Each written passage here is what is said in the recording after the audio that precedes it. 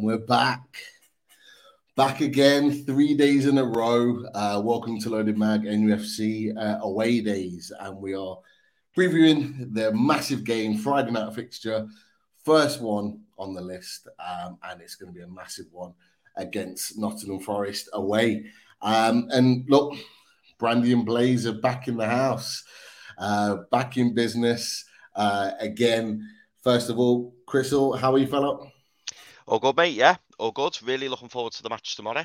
I keep banging on this week saying this, but it's Cheltenham Day 4 tomorrow, so looking forward to that. And then what better way to finish it off in style by watching the Mags go into the City grounds and hopefully taking 3 points. Fingers crossed, fingers crossed. And look, we've had we talked about it on Tuesday a little bit, touched on the game slightly, but now we're getting closer to the game, 24 hours away. Have your thoughts changed about the game? You still feeling confident of us going there and getting something? Has Eddie Howe's press conference changed your mind? I don't know if you've heard or listened to it today. What are your thoughts at this point? So I can't comment on Eddie Howe's press conference because I haven't watched it. I was planning on watching it later, actually. But I've heard a couple of things that fell out from it. He got a bit... He cut one reporter short, didn't he, when he was asked about Ryan Fraser, as in to say, don't ask me this every week because the situation's not changed. Yeah. He was bigging up Isaac, wasn't he? I think he was bigging up Willock. So, yeah, you'll have to enlighten me on that, Pete. But they're the only little bits that I've seen, which was on social media. But, yeah, no, my opinion hasn't changed about Friday. It's still a massive game in terms of our top 4 race. Am I confident? I was confident, earlier on. I was confident earlier on in the week, and now that the news has come out that possibly Brennan Johnson's out, I'm even more confident. So it will be interesting to hear Dave's perspective from things, because obviously we know Nottingham Forest have got a really big squad, and as much as we'll be aware of the majority of those players, it will be interesting to get Dave's thoughts on the players who are inevitably having to come in, because apparently they've got 10 players out or something like that, I've heard. Well, I think you've segued quite nicely to the next point, because let's not beat around the bush. Let's get the man in. So representing Mr. Dawes' channel, Ben's channel, and we also know, for anyone that watches the 12th Man podcast, we have Dave. So we'll bring Dave in, a fantastic guest. Looking forward to having his thoughts, and let's get to it. How you doing, Dave? Very well, gentlemen. Thank you. Quite a special occasion, this. I've had my hair cut and I've had a shower and a shave for you two. So, I'm really pushing the boat out, Yeah. And actually, in all seriousness, thank you so much for having me on. It's very kind of you to ask. No problem at all. Absolute pleasure to have you. And not only have you had like a haircut and shave and been given the works, but you were apparently well looked after in the green room, weren't you? Champagne and I bathed in ass's milk. I had people to attend to me. I was able to watch all the finishes from today, so that was quite good. I was able to watch Envoy Allen. I was able to watch Cider Burley, and it's interesting that Chris mentioned it. Obviously tomorrow I want my lovely trickies to win tomorrow, and I want Galopin Des Champs to win the Gold Cup. Ooh. Whether he stays 3 miles too is another matter. We will find out. Paul Townsend and Willie Mullin are at the point of finding out tomorrow. For an each way, I'm chucking in. I fancy Protectorat. Do you know what? I was just about to jump in then, Dave, and say, what about Protectorat? Because it's a massive price. Yeah. My personal fancy man's game. That's why I think he'll win. Yeah. He was very impressive in the King George. But anyway, let's not talk about racing, lads. I was going to say, all you got from me, you probably thought my internet had gone mad. I'm just sitting there smiling because I don't know. As anybody who's watched the 12th Man podcast knows, Potsy has to kind of have a guillotine to shut me up after a while. You know what I mean? I'm like one of these country people. Like I go rambling. Do you know what I mean? Well, this guillotine will go down a lot slower tonight, because this is why we have fantastic guests like yourself on, Dave, because we love away days and having the opposition with you. And look, we'll get to it, because ultimately it is a massive game for both clubs. And look, if we put the league table up very quickly, you aren't at the bottom. Just to be clear, you are not at the bottom of the league, but as many teams as I could get in with getting both of the clubs in. And we want to be looking at the top half of the table with both clubs, necessarily the bottom. So, look, you're sitting there in 26 games, 26 points, six wins, 8 draws, 12 defeats. How do you assess where you are this season, just in general? Did you expect to be in this position after 26 games? Just what are your general thoughts, Dave? Well, to take you sort of your last point first there, Pete, I expected us to be lower than that. The way I look at it is that this is no disrespect to the other 19, but I think that our task is the most mountainous of the 20. We had to, the team that won at Wembley in May was a lovely team and it was fit for purpose in that division, but I didn't think it was ever going to be fit for purpose in this league. And in any case, it was a sort of a debate that was never going to happen because 5 of those who did, sterling service to get us up were always going to go back to their other clubs. There was some at the end of contracts. I'm repeating stuff that I've said in other podcasts. So the way I look at it was we had the shortest amount of preparation time to get up, to get up and get ready for this division. We obviously had to bring in and bed in a lot of new faces, which, contrary to what a lot of the media seemed to portray, that was a necessity. Forest, given where they've been for the last 23 years, couldn't really afford to go around being vain and tempting fate by, we'll sign him because we're Nottingham Forest, we'll sign him because we're not from. We're signing him because we have to get people in. So I think a lot of the framing of the conversation at the start of the season, I personally felt was a little bit unfair on Forest, a bit harsh. So we had to bring these people in. Yeah. Steve is new to this division. He's learning as he's going along. And you put all that together and then you add in to the cocktail, if you like, the quality that we're facing week in and week out. And Nottingham Forest's job is incredibly difficult. And I think, I'm not just saying that because I'm a Forest supporter. I think that, anybody with an understanding, context is all to me.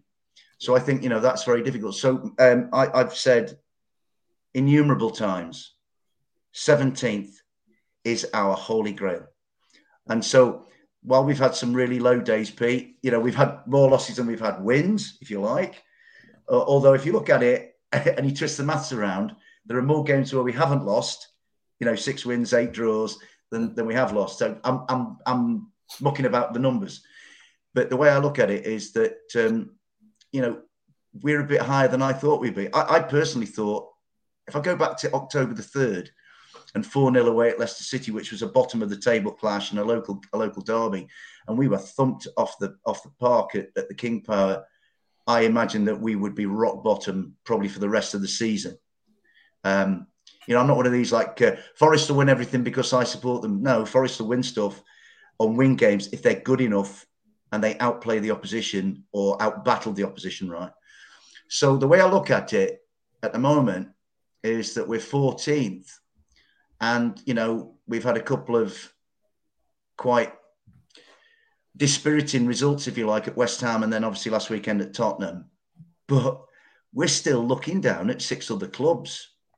And if I'm Southampton or I'm Everton, Leeds, Bournemouth, West Ham and Leicester City, if I supported those clubs, and some of them, some of those clubs, particularly the likes of West Ham, shouldn't really be down there with the squad they've got. If I'm looking up, going, what are Nottingham Forest doing above us? So I'm at the moment relatively sanguine about where we are in the division. But that's not to say that everything in the garden is rosy. I mean, the theme at the start of the season, the theme was number of players signed and the size of squad and all that. Then the next theme was this build-up of injuries, and we have got a substantial amount of injuries. So in a way, it was a good job we signed all these players. And the theme emerging now is our dreadful away form. So that needs to be addressed. And I have every faith that Steve and our lads, who I think are a wonderful bunch of lads, we've got an excellent manager. We've got a gang of lads who are really humble and work hard and are decent people. And I'm sure they're working, in training and in discussions and meetings to find a solution to this away form. Because if we could pick up the odd win here and there away from home to add to our what is actually quite decent home form, I think we might be onto something. No, I would have to agree. I mean, I heard yesterday I was on Ben's channel with Jamie last night, and Jamie, a fantastic host, and absolutely brilliant, Jamie. Yeah. The one thing I was shocked about was that Nottingham Forest have the worst away form in the Football League. So not just the Premier League, in the football. No, the worst in the 4 divisions, Pete. Yeah, it's crazy. How bad the away form is. But look, I'll come to Chris with regards to Forest, because you made a couple of good points there. You mentioned, Dave mentioned, Chris, that Forest's task was probably the hardest of anyone in the league. Having to revamp the squad. Dave thought that they'd be lower in the table than what they are now. How have you assessed Forest's season so far, based on those 2 points, but based on what they've done so far in the league and where they are right now? I'll be honest, I'm quite surprised at how well Forest have adapted. I must admit, like at the start of the season, Dave mentioned that they had to do a big squad overhaul, and it was crazy during the summer window, because it was just like another signing. And then, was it 29 or 30 signings or something? No, what it was, Chris, it was so it's 30 over 2 windows, right. 23 in the first window, and then 7 in the second window. The caveat I would add to the second window is that had the injury situation, had Niakate been fit, had Awoniyi been fit, and Omar Richards been playing, and some of these lads who've had long time injuries, if they'd been fit, I don't think we'd have signed so many in that window. But again, some of the signings were kind of forced on us because of the injury situation. Do you know what I mean? Yeah. So it's 30 over 2 windows. Right. Okay. Yeah. I mean, as I say, I think some of the signings have been really shrewd. Because we saw the business that you did in January, and I think like getting Keylor Navas was just nuts. Absolutely, still absolutely mad that you managed to get him, and really good time. Some people will have eyebrows over the likes of Chris Wood, but again, look what Chris Wood did for us. When we were in I wouldn't say a similar position to yourselves. I think we were in a worse position actually, but he's a good, honest player. You know what you get from Chris Wood. He is. Andre Ayew is an interesting one. I'm sure we'll get into all the different individual players, but all I'd say is, Dave, and I think you summed it up really well before, I think there'll be other Premier League clubs who are down there with you and looking and thinking, do you know what? I think everyone was expecting Forest to kind of be a bit of a banker for the bottom 3. And now I would say that's probably not the case. Like, I think looking at the bottom, I don't know, maybe the bottom 8 or 9, I think I'd put Forest up there to I think you'll stay away comfortably from bottom 3. I wouldn't be surprised if you finish maybe 13th, 14th. I think you'll comfortably stay up. Well, Chris, if that turns out to be the reality come 6:30 on the 28th of May when we finished at Crystal Palace, then that to me would be, I don't want to be sort of hyperbolic about it, but that would be a miracle. Yeah. And I think that while I think there are other people in line for the manager of the year, or obviously Arteta has to be in that, Eddie has to be in that, Marco Silva has to be in it, Thomas Frank, De Zerbi. Steve must surely come into the conversation, because given if you like the compressed time scale of everything, it's almost like Forest for 23 years have lain dormant and done nothing, and then almost all of a sudden, you're like, the cap has come off the volcano and everything just burst out in this sort of short space of time, and in a way, the Steve and the coaching staff and the lads and the club and I guess in a way us as supporters, we've been kind of running to catch up with this, an evolution all of a sudden became a revolution, if you like. So I think if we were to finish, 17th would be amazing. I kind of where I look at it again for my context with that, as well as where we've come from, is I look at some similar stories from the recent past. So I look at Aston Villa, stayed up on the last day by getting a draw at West Ham by the skin of their teeth. Yeah. Leicester City, either a year or 2 years before they won the league, Nigel Pearson kept them up in a miraculous escape, and they were in a worse position than us. Brighton and Brentford, who I think are tremendous football organisations, right? they've had to go through it as well. You know, Brentford last year found it a struggle. Then they signed Ericsson and they managed to get some momentum. You know, Brighton had some struggles before they now. I mean, look at Brighton now. What a fantastic club they are, nicely established. So I kind of look at those and think I admire them greatly. I think they're terrific football clubs, and I look and think if you know, with our fan base and if you like, with our heritage. I make it sound like a national trust thing. I'm sorry, but like, if we, you know, with what we've got and the fan base, you know, why can't we emulate what Brighton, Brentford, Villa are doing? You know what I mean? So, I think, I mean, the way the season's been, it has. I mean, people say roller coaster, but often roller coasters are just on a level play. We've had some serious thumpings: 6-0 at Manchester City, 5 at Arsenal, 4 at Leicester, 4 at West Ham. We had the 3-1 last weekend at Tottenham, where the first half we were extremely poor and Tottenham were extremely Champions League standard quality, not necessarily winning the Champions League, but Champions League qualifying. But then we've beaten Liverpool. We should have beaten Chelsea at home. We took a point off Manchester City with an unbelievable, you know, rope-a-dope performance. So there have been some fantastic days. And, you know, there are still 13 games left in which there could be some hammer blows and there could be some like soft landings. You know what I mean? So I think the fact, I mean, I expected this to be cut adrift. I really did. I thought, I tell you what, I went to Old Trafford on I think it was the 27th of December for the league game. And we played okay. We weren't thumped as badly as we've been at some other places. But I did look at us that night and think, God, we got a look of Norwich City about us, you know. And I think, you know, for all of those clubs in our situation, newly promoted, what we don't want to be is what Norwich were last year, a complete doormat. And at the time, I kind of thought, oh, we've got this look about us where we're sort of we're wearing a T-shirt that says newly promoted, please trample all over us. Do you know what I mean? Well, since that, then after that, we went on a run. I mean, what we've got to do, I think. What will help us is the fortnight that comes after tomorrow night's game, because we've got certain individuals, people who I kind of consider to be key individuals, getting back to being on the training ground, getting back to actually doing some contact training, who by the time we play Wolves on April the 1st, they'll be, I'm not saying fit and raring to go, but Steve might have those people at his disposal. Now, tomorrow night, we might have to just mix and match a bit. And as you know, you were saying we were chatting before, Chris, Brennan's injury, I think, is a key factor going into tomorrow night's match, because oddly, you sign all these people and then a local kid there, bless him, he's such a grand lad. I absolutely adore the kid. You know what I mean? His learning curve is astonishing. So you know, he's been at the club since he was 8. You know, 2 years ago or 3 years ago, he was on loan at Lincoln City in League One. Our previous manager, somebody you know quite well, name shall remain nameless, didn't consider Brennan to be good enough for the Championship in those early games before Steve came in last year and took, you know, when we were bottom of the Championship, which again is context for Forest. You know, I don't believe any club has come as far as Forest are, from the bottom of the Championship to sort of 14th in the Premier League.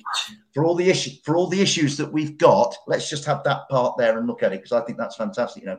But Brennan, if you like, Brennan's personal development is kind of mirroring Forest. We're learning as a club, we're learning as a team and as a fan base, and him as a, you know, he's a boy, he's 21, you know, I think he's been fantastic. He's been a source of goals, a source of assists. He's a fantastic outlet. He's got genuine pace, you know. And if I was 21 and I was like playing in the Premier League like him, and I'd been to a World Cup and I'd represented my country and I'd made my mum and dad and my family proud, I'd tell you, I just think Brennan, you know, he's going to have some tough times. You know, there's going to be some peaks and troughs in his career, but I just adore the kid, and I think he's a credit to us, a credit to himself, and for all the 30 odd that we've signed, it's this local boy who is probably our most vital asset. And if we've not got him tomorrow night, you know, Bernie and Shah and Botman and them are going to think, well, thank goodness we don't have to face that, because the first game of the season, you know, was kind of like it was a strange occasion. Newcastle were the better team. It was a welcome to the Premier League, and actually Newcastle did as good that day because it really brought a level of realism and removed some of the delusion. Because you always get this delusion: we're Nottingham Forest, we're a big club, we've won European Cups, in the Jurassic era. We're not going to, people say, we're going to go up and we're going to take it by storm. I thought, no, we're not. Let's go up and cling on by a fingernails to 17th, right? So that Newcastle game did as good. But, Brennan since then has come on, but him being out tomorrow night means that, well, what I would say, I watched Steve's presser, right? I was just about to say, Dave. I've watched the press conference as well. And, it's been reported by Newcastle reporters and various others that he's out, he's not going to play. And he almost says that to begin with. But he also says there could be a chance. So he kind of leaves the door. Do you know what, lads? He's not ruled it out completely, but he's not saying that he is going to play. But he's almost said could be available as well. It was such a weird question. Yeah. It was a really weird answer to a straightforward question. Let me tell you, lads. Johnson, is he going to play? And it was like a whole roundabout. But go for it, Dave. Go on, tell him. No. What Steve does, right, or what Steve generally doesn't do, he doesn't indulge in the mind games, right? But the only time where he does indulge in a mind game, are you two waving your fists at me there, or what? No, it was this question. Oh, sorry, Pete, I've just clicked off. Sorry. Right, anyway, what I was going to say about Coops, we as Forest fans have now come, it's a bit of a running theme amongst us, a bit of a sort of a running gag, that when Steve says in his press conference, person A, person B, and person C are going to be 6 to 8 weeks, they're generally back in a fortnight. So when he said about Bren yesterday, all the lads on our sort of WhatsApp groups and whatever going, he'll play Friday night. You watch, it's Coops being Coops. Do you know what I mean? But I do think that, he's been picked for Wales. So maybe he's talked to Rob Page and said, look, I think Brennan's all right, But me personally, because I want to never get ahead of myself, I'm going tomorrow night to the City Ground and I'm expecting him not to play. Now, if he does, we'll all have a good giggle amongst ourselves, you know what I mean? But I personally don't. Woody, coming on to Woody, Woody's a non-issue anyway because Woody is ineligible. And he picked up but he picked up quite a nasty injury last week. There he is, bless him. What was the injury, Dave? I think what he got, Pete, he got caught. He was only on for 10 minutes. Yeah, and obviously, a lot of our lot are at him already because they expect him to come in, hit the ground running. And a lot of ours have not been able to do that. Some of them playing well now, but it took time. Yeah. So Woody was on and off within 10 minutes, and a lot of them were glad to see the back of him, and all that business. But I think what happened was he got hit with a knee on the side of his thigh. And Steve was saying he got a hematoma, so he got like a swelling or a bruise or a blood blister or something. And having played, I've played a lot of football myself until the age of 43, and you get a dead leg and you know about it, you know what I mean? And actually, you don't know about it until the game is finished and when you calm down. So I reckon that night, Woody would have got home and Mrs. Wood will have been rubbing his leg with oils and all sorts. Do you know what I mean? So Woody's out. And obviously we've got McKenna missing and Big Willie at the back. He's missing because them two both got killed by a sniper at Fulham in the same minute. Literally, the 7th minute of Fulham a couple of weeks ago. Honestly, Pete, Fulham are attacking. Willie Bolly's chasing. He goes down like something that goes down quickly. Yeah. My mate turns to me, who stood in the Putney end at Fulham, and he goes, McKenna's done his hamstring. And I'm going, no. Willie Bolly's done his hamstring. And my mate goes, no, McKenna's done his as well. And the pair of them, I don't think it's ever been seen before. Both of them did their hamstring at the exact same moment. Even the Fulham lads were looking around going, what are this lot like? You know what I mean? So we've got, honestly, mate, so we've got a lot of people out. But, what Steve has said and what we have to kind of come to terms with as well is it's next man up. And he said in his press conference, he's very Shankly-like, actually, because back in the old days at Liverpool, Bill famously said, if anybody was injured, Tommy Smith said about Bill Shankly, I was injured and the boss walked past me in the corridor and he completely ignored me. It's like, if you were injured, to Bill Shankly, you never existed. And so Steve has said, look, if these guys are injured, then I can't think about them. I've got to think about the people who are going to go on the field against Newcastle United on Friday night. You know what I mean? So I think our team tomorrow night, I mean, the other thing you throw into the mix, Pete, is that there were some very poor performances last week at Tottenham. So he's got to balance, Steve has, by getting a fit 11 on the field, by also thinking, well, are you informed? Did you deserve your place from Tottenham? So it's a good job he's a deep thinker. I think he's a deep thinker. I think he's a very thoughtful, methodical, meticulous guy, Steve Cooper. But he's got a lot. You know, when I picked my Forest 11 to you, Pete, I mean, I did it off the cuff in like 2 minutes. But I reckon Steve will be sat in that office and he'll probably have fridge magnets or something, and he'll be moving them around and arranging them into an 11. And then hopefully that will be the 11 that your lovely lot face tomorrow night down by the river. Do you know what I mean? Well, we'll be getting the tactics board out shortly, so you'll be able to see us literally do exactly that with not only your line, but with ours too. I just want to move on to another couple of players, and we'll stick with the Newcastle theme because you've already talked about Chris Wood and you've kind of given the opinion. You know, I kind of had to apologise on Ben's channel because I thought he would that Chris Wood would have done better than what we've seen. Got one goal in 7 games, but as you quite rightly said, with the amount of turnover of players that you've had, they are going to take more time to build into the team. But there's two players, one that's been there for a while, one that's just signed as well, that I want to talk about. And firstly, obviously, we let Shelby go to you guys in January. I want to get your thoughts on him, but as well, there's one or two in the chat actually have asked the question about this man, who actually played in this game, first game of the season at St. James's Park, Jack Colback. So to talk to us about Shelby, how has his move gone since he signed for you in January? Well, to be honest, Pete, he I think his first real action, he came on at Fulham in the second half. We were 2-0. No, we were 1-0 down at the time, and we'd been clearly second best for the hour or the 65 minutes until John Joe appeared. Yeah. But then we got better, and the way I described John Joe in that cameo at Fulham was that John Joe quarterbacked for us. So John Joe, what I liked about John Joe, I mean, I like John Joe. He's a maverick. He's a character. He stands out. You know, John Joe's John Joe, and he's different to other people. And I think he gives us personality.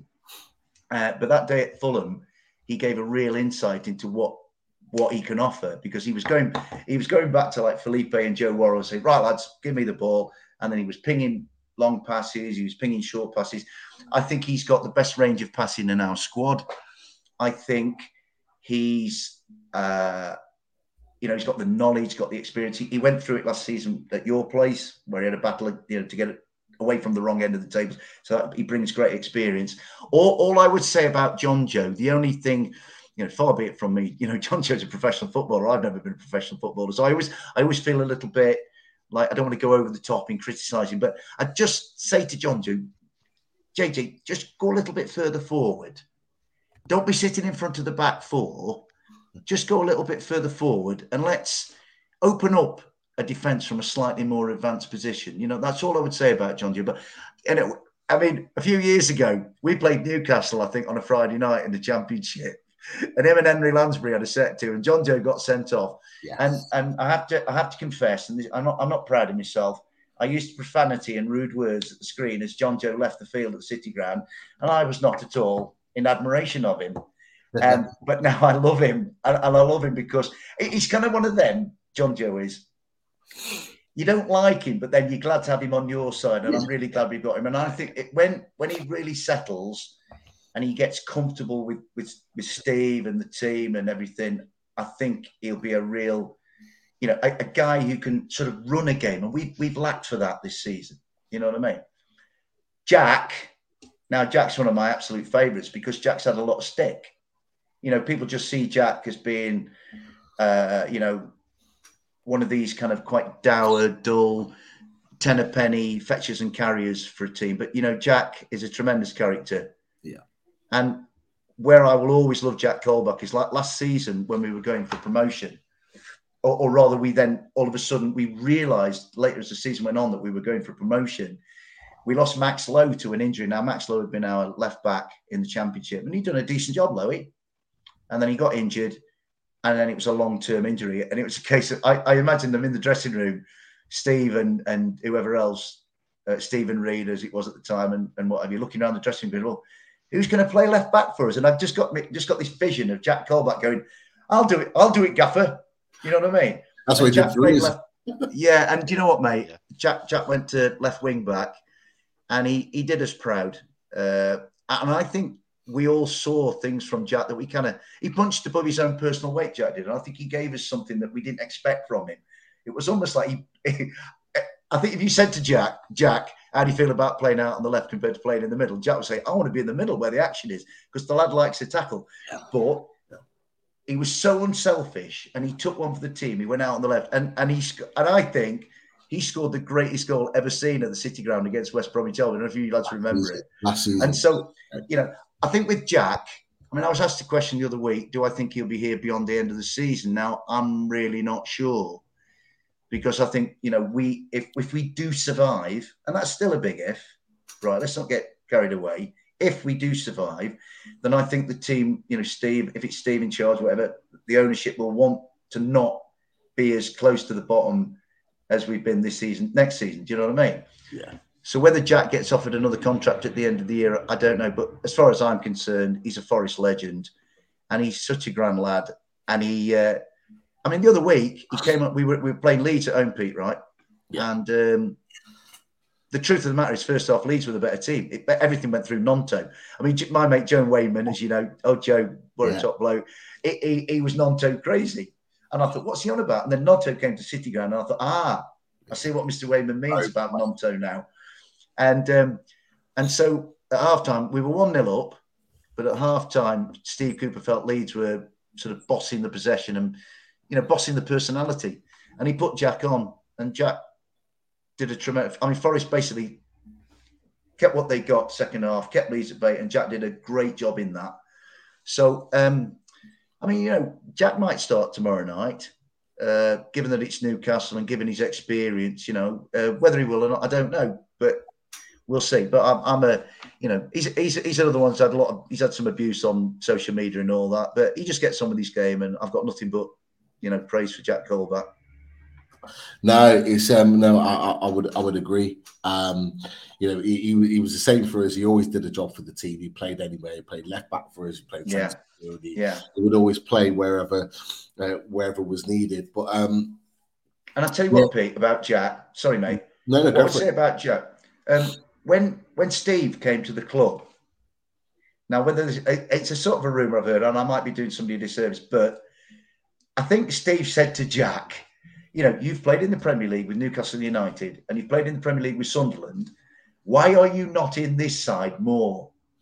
With your experience and what you can do. And I think, prior to Steve coming, Jack was sort of like a bit peripheral. And then when Steve came in, Jack became more of a central figure. And I think he became more of a central figure in the dressing room. And, what he did last season for us, he scored in the playoff semi-final first leg at Bramall Lane. He came from nowhere to pop it in the back of the net. Like, we were all like, Jack Colback scored. You know what I mean? Not that we were complaining. So I think Jack's still got a job to do. And what you get with Jack, you get 100% honesty and decency. He might not be the best player. He's not going to knock your eye out like Grimares is, or Isaac or anybody like that. These sort of really talented players. But Jack does I'd imagine if I was a manager in Nottingham Forest and I was asked to describe Jack Colback, I'd say he's a manager's dream because he'll do whatever you ask for him. You know what I mean? No, let's wait and see. Let's see what that that starting lineup is when it gets announced, because I think both managers are known to be making one or two surprise changes. So let's wait and see. Just going back very, very quickly to the last league game that we played against you guys, Michael Bowman mentioned, and he's quite right in my opinion, is that the ref had the worst performance ever. The rest of the championship were not very nice, shall we say? No. levels. I imagine whereas we're still banging the drum and going mad with Premier League refs, I bet you're kind of loving life compared to how bad they were. Well, do you know what, that game, Pete? I remember it because I remember Newcastle. Not only was John Joe sent off, but I think Paul Dummett was sent off as well. Yeah, and actually, for most of it, Newcastle with 9 men were better than Forest. They took I think Matt Ritchie scored a goal that night, and Newcastle led, and then we came back, and then Lansbury got some penalty in like bizarre circumstances, and I think the winner cannoned in off somebody at the far post while Britta Sombalonga was hanging around, and like. It was one of them like, well, how the hell did we win that? Because that's in Newcastle. Even with 9 men, you could tell that night that Newcastle were going to get promoted and we were going to end up where we ended up. Do you know what I mean? We were on a really good, decent run at the time, and it was just kind of threw us a little bit, if I'm honest. Yeah. A little bit of a run after that. But look, we have to say, because one or two have mentioned it in the chat, that a lot of people do watch what you do on 12th Man and various other pods. So, happy birthday for tomorrow, because it is tomorrow, isn't it? Your birthday. It is. Let me just. Oh, bless these lads. Yeah, tomorrow, Pete. Oh, bless you. Thank you, Lisa. Aren't they lovely, these people? Are these all Geordies, are they? Are they all tune, are they? Geordies. I mean, aren't Lisa, they lovely? You'll know Lisa from the 12th Man, because she always supports Stan Potts' channel. Aren't they lovely? Hey, let me just tell you, actually, and I go back to my point, when we first met on 12th Man, Pete, and I go back to that first day of the season, the welcome that we as Nottingham Forest travelling supporters got from St James's Park was absolutely tremendous, So, tomorrow I'm 59, right? So there's a lot of polyfiller going on there, you know what I mean? Had a shave, mate. Took me a while. And I was talking to my mum, right? My mum's 80. She was 86 last week. She's getting a bit doddery, the old dear is. And she said, "What are you doing for your birthday?" And I said, "I'm having a party." She said, "Where are you having a party?" I said, in Nottingham. I said, "I've invited 27,000 trickies and 3,000 Geordies, and they're all coming tomorrow night to my party." You know what I mean? So we're showing. So if we win, if we cause an upset tomorrow, because I think it would be an upset if we win tomorrow night, then you lads can look at it. Flipping Asprey's birthday, that's what it was, you know what I mean? So, well, I think there'll be 3,000 Geordies that'll be looking to not ruin the party, but certainly crash it to a point. I'm just wondering if there'll be a round of applause around the ground on the 59th minute in honour of my birthday, you know what I mean? Well, you know what? Because I'll be there in the away end. I'll be the one to get started in the away end, and I'll start the count. Which would be weird. All the Geordies applauding me and nobody at Forest even bothering. Do you know what I mean? Love it. And I have to say massive hello to Dan. If you don't know Dan, he's on the Race for Europe show for 12th Man, Man United fan, and he obviously drops in now to show his support. So I hope you're well, Dan. I hope things are all good. I think he's just celebrating because Man U are through to the next round of the Europa League tonight. But look, I think there's a few questions in here that we'll come to at this point, just because we've talked a lot in detail and it's been a great chat already about various different things. So I don't know, Chris, if you want to throw some questions at Dave from the starred ones. Yeah, excuse me. Yeah, absolutely. Yeah, sorry for ducking off. Then my internet just died, so I'm currently using my personal hotspot. So hopefully it will last. Dave, many happy returns for your birthday tomorrow. Thank you very much, mate. Them all, and I'm assuming you've just spoken about it. But obviously, there's another one here as well. From Thanks, Gary. The only thing is, I'm a bit conscious. This is a Newcastle United channel, and I'm making it all about me. I'm so sorry, lads. Not at all. This is just, Oh, did you see that Forest bloke? He took over Newcastle the other night. What a nuisance he is. You know what I mean? I'm like a squatter. Talking of Gary Milliken there, who wishes you many happy returns, Dave. Gary asked a really good question. He said, if there was a player from Forest past who could play tomorrow, who would it be? John Robertson. Quick answer. John Robertson. John Robertson. I think, lads, I mean, I'm lucky being 59 tomorrow. I was lucky enough to be, in my teens, early teens, around the time, our golden age, if you like, when Brian came in. We won the league in 77, 78. Then obviously we won 2 League Cups, 2 European Cups and all this business. And we were a staple at the top of the league for for most, for virtually all of Brian's reign, apart from the last year when we were relegated. And I think if you were to do a poll of the Forest fans of all walks of life, and they said, right, who's the greatest player to play for Nottingham Forest? It'd be Robbo. And he was, I mean, in those days, he was almost a team on his own. And Forest were the most, if you like, in a way, Forest were the most unbalanced team you've ever seen, because everything went down the left where he was, right? So Martin O'Neill would play on the right, and you'd have Withy or Woodcock or Birtles up front, and then Bomber Bowie in midfield, John McGovern, Viv Anderson right back, Lloyd Burns, Shilton, all of them. And it was almost like, I don't know if Brian had drummed it into him, but it was almost like every time one of them got the ball, they looked to the left, where's Robbo? And he just went out to him. And he was like, if you saw him, you would think, that's not a footballer. If you put John Robertson in his prime next to, say, an Adonis like Joel Linton or Bruno Guimaraes or Dan Burn or somebody like that, you'd think, well, they're professional footballers. He looks like the bloke who's come to dig the pitch up. Do you know what I mean?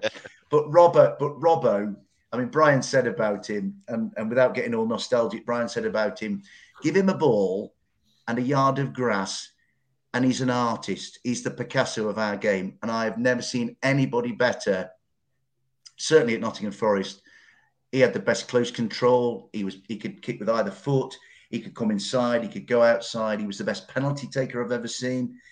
He was as calm as anything. He scored a winning goal in a European Cup final in Madrid when we were under the cosh against Hamburg, and we won. And he was slow. He had a fag at half time in the cubicle. The lads would go in the loo at half time, the City Ground, and there'd be a cubicle shut with a door shut, right, and smoke coming over the top. And the others are like Gemmell would say, or Martin O'Neill, what's going on in there? And Cloughie say, hey, leave him be. He's a better player than you are. Let him have a fag if he wants to have a fag. And I'm sure Robbo was sat in the cubicle in the loo with a fag on and a can of probably Newcastle Brown, actually. That's, you know what I mean? And Cloughie, because I think Cloughie sort of thought he was the best player at the time, Cloughie kind of indulged him. And it's funny, I tell you what, my connection with Forest began because my dad was on the scouting staff, right? And when Forest were in the second division the year before they came up, they had a scouts conference at the City Ground, and my dad went. And so they had on the Friday, they had a day of meetings where all the Forest scouts got together. And in those days, a wonderful guy who's still connected with Nottingham Forest called Alan Hill. He was I think he was like the head scout, and he organised it. A brilliant guy, Alan, a legend in our club. And so they did all these meetings. And on the Saturday, the centrepiece of the whole weekend was that Forest were playing Wolves at the City Ground, right? And that was the Wolves of Steve Daly, Steve Kinnan, Kenny Hibbett, John Richards, John McCall, George Brady, real good side Wolves. But Wolves won the league that year. They won it. Chelsea was second. We went up third by the back door because Wolves beat Bolton after our season finished. We were on a plane, right? And I remember my dad going to the match, and I was a little lad. I remember saying to my dad when he came back from the match, I said, hey, Dad, what were Forest like then? Because I didn't go with him. And he goes, dreadful. Absolutely dreadful. They'll never get to the first division as long as I've got a hole in a certain part of my body, he said. They'll never go up Forest. And he said, the worst of all of them. And I said, no, who, Dad, who? And he goes, they've got this little fat bloke out on the left wing called Robertson. He's useless. Well, what did my dad know? Do you know what I mean? Because when we got to the first division as it was then, Robbo, we won the first division at the first time of asking, and Robbo was just this guy that entire games just glued to the left-hand side of our pitch or pitches away from, because we gave the ball to him and other teams were magnetised to try and stop him, and they couldn't. He'd either beat you on the outside, he'd beat you on the side.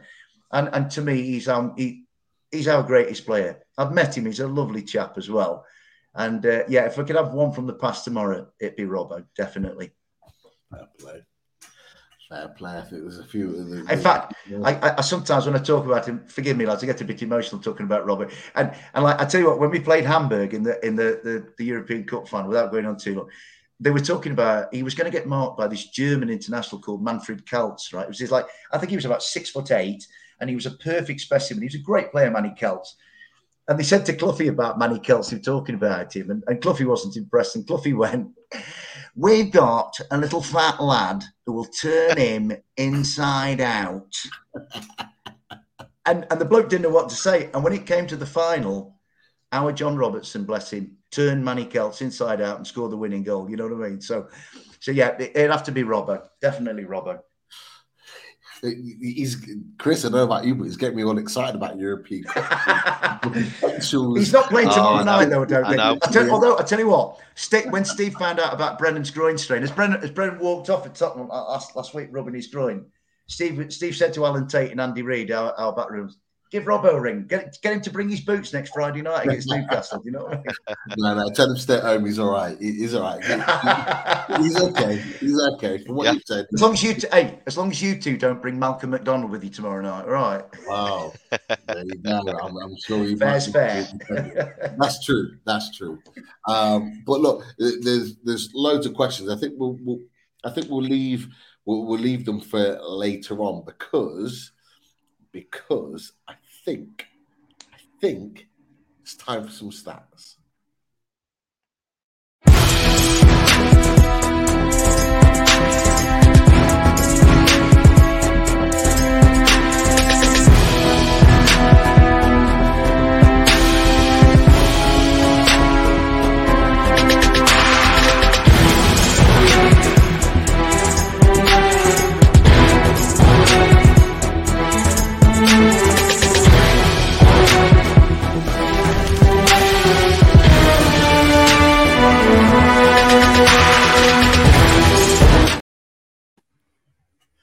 Lads, I like magic. He appears. Double O Stato.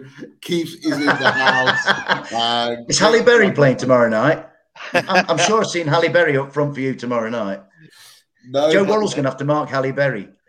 No, but I'd cancel Gold Cup Day if Halle Berry was playing. I'd be coming to the City Ground. If she wants to come and join the 3,000 joiners in the away end, that is absolutely fine. I'll make room for the space right next to me. That's not a problem. She's giving me a lift tomorrow night. Keith, great to have you on, fella. I'll just add that Newcastle United women won on Tuesday night, so. You know, beating top of the league in their division, so on the title charge. Always looking to go strong. Away the girls. Yeah, away the lasses it is. Sorry, forgive me. But Keith, what have you got for us this week? Hopefully we've got some good stats coming our way for a change. Yeah, certainly some of the Premier League stats look good. There's some interesting findings though with the City Ground, and I'll just start as normal with some head-to-head, and then go into the player stats, a couple of general stats to round off. But Nottingham Forest against Newcastle United, head-to-head record, played 113 times. Won 52, Newcastle have, drawn 27 and lost 34. Slightly better away record to Newcastle in the fixture. And in the Premier League, yes, it's pretty positive. Newcastle have faced Nottingham Forest more often without losing than they have any other opponent they've faced in the Premier League. We've played Good night. We've won 6 and they've drawn 3. So, be seeing you. Honestly, I'll put a few in to level it out. Don't worry, I'll put a few in there to level it out, Dave. Keith, this is like an assault on my senses, mate.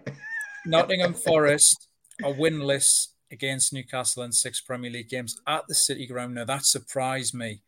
There has been 4 draws and 2 defeats. Some significant results in previous times as well. Like, we'll remember the Championship. The season Newcastle were going for the Championship, Forest had a say in where the Championship went with that wonderful goal from Ian Warne. Yeah, fantastic goal, yeah. Fantastic that night. In terms of Forest, though, at the City Ground, surprisingly, even though they've got that good Premier League record, Newcastle, including at the City Ground, Forest have won the last 2 home games against Newcastle. Both of these were coming in the Championship, October 2009 in the 2009-10 season, and the December as well, 2016, when Newcastle had 2 men sent off, including John Joe Shelby in a 2-1 defeat. It's ingrained in my memory, that, Keith. Exactly, a wonderful goal by Matt Ritchie that opened the scoring, but strangely, Newcastle had 2 men sent off, and it turned out to be a difficult night. Not for me. Exactly. Newcastle have scored more goals in this fixture, 17 goals in the Premier League compared to the 5 for Nottingham Forest. Newcastle also got the better defensive record, 6 clean sheets compared to 2 clean sheets for Forest. Moving on to players, I wanted to talk a little bit about Miguel Almiron. He scored 30% of Newcastle's Premier League goals this season with 11 from 37 goals. And that's the highest share of goals by a Newcastle player in a single season since Loic Remy, who was actually on loan, not a full Newcastle player back in the 2013-14 season. He got 14 goals, which was 33% of Newcastle's 43 goals that season. Mention as well about Jesse Lingard, because he has a good goal scoring record against Newcastle, mainly from when he was at Man United. I think he got 1 or 2 when he was at West Ham. West Ham as well, 3 in 7 games. And wanted to mention about Brennan Johnson as well, who's the top goal scorer for Nottingham Forest with 9 goals, 32 competitions in all competitions this season. 6 of his Premier League goals as well this season have come in home games, and he's also netted 5 goals in his last 4 games at the City Ground. And also Morgan Gibbs-White, he's got 5 goal assists and 2 Premier League goals for Nottingham Forest this season from midfield as well. So they're 2 men to watch out for, although I believe that Brennan Johnson might be out with a groin. Goalkeeper. I'm not expecting him to play, mate, to be honest. So the mantle tomorrow night, if Brennan doesn't play, we'll probably switch to Morgan. But we'll have to play in a different way, because Brennan plays that wide. Morgan likes to play more in these like little pockets of space in the middle of the park. You know what I mean? But Forest have got plenty of players, haven't they, to bring in if Brennan isn't Here we go again. Exactly. I think there's enough there to field 2 squads, really, but 2 teams. Like I say, they're bivouacked, they're billeted in barracks around the back of the City Ground, mate. There's like thousands of them. I think we've got a bigger squad than the number that will be in the ground tomorrow night. Let's just say that, all right? There's a stat for you. Supporters 30,000, squad size 35,000. I just wanted to round off a couple more as well about goalkeepers and then some general stats. Nick Pope's got 12 clean sheets. Quality. Joint top 12 clean sheets in 25 games for Newcastle, and Dean Henderson as well, 6 clean sheets in 18. So Dean Henderson's been doing okay as well for this season. Eddie Howe, his managerial record, this is brilliant. He's undefeated in games against Nottingham Forest, 3 wins from 3 games. Nottingham Forest this season, though, brilliant record after a slow start at the City Ground at home. They're undefeated in 9 Premier League games at the City Ground in a run going back to September, when they lost 3-2 in mid-September.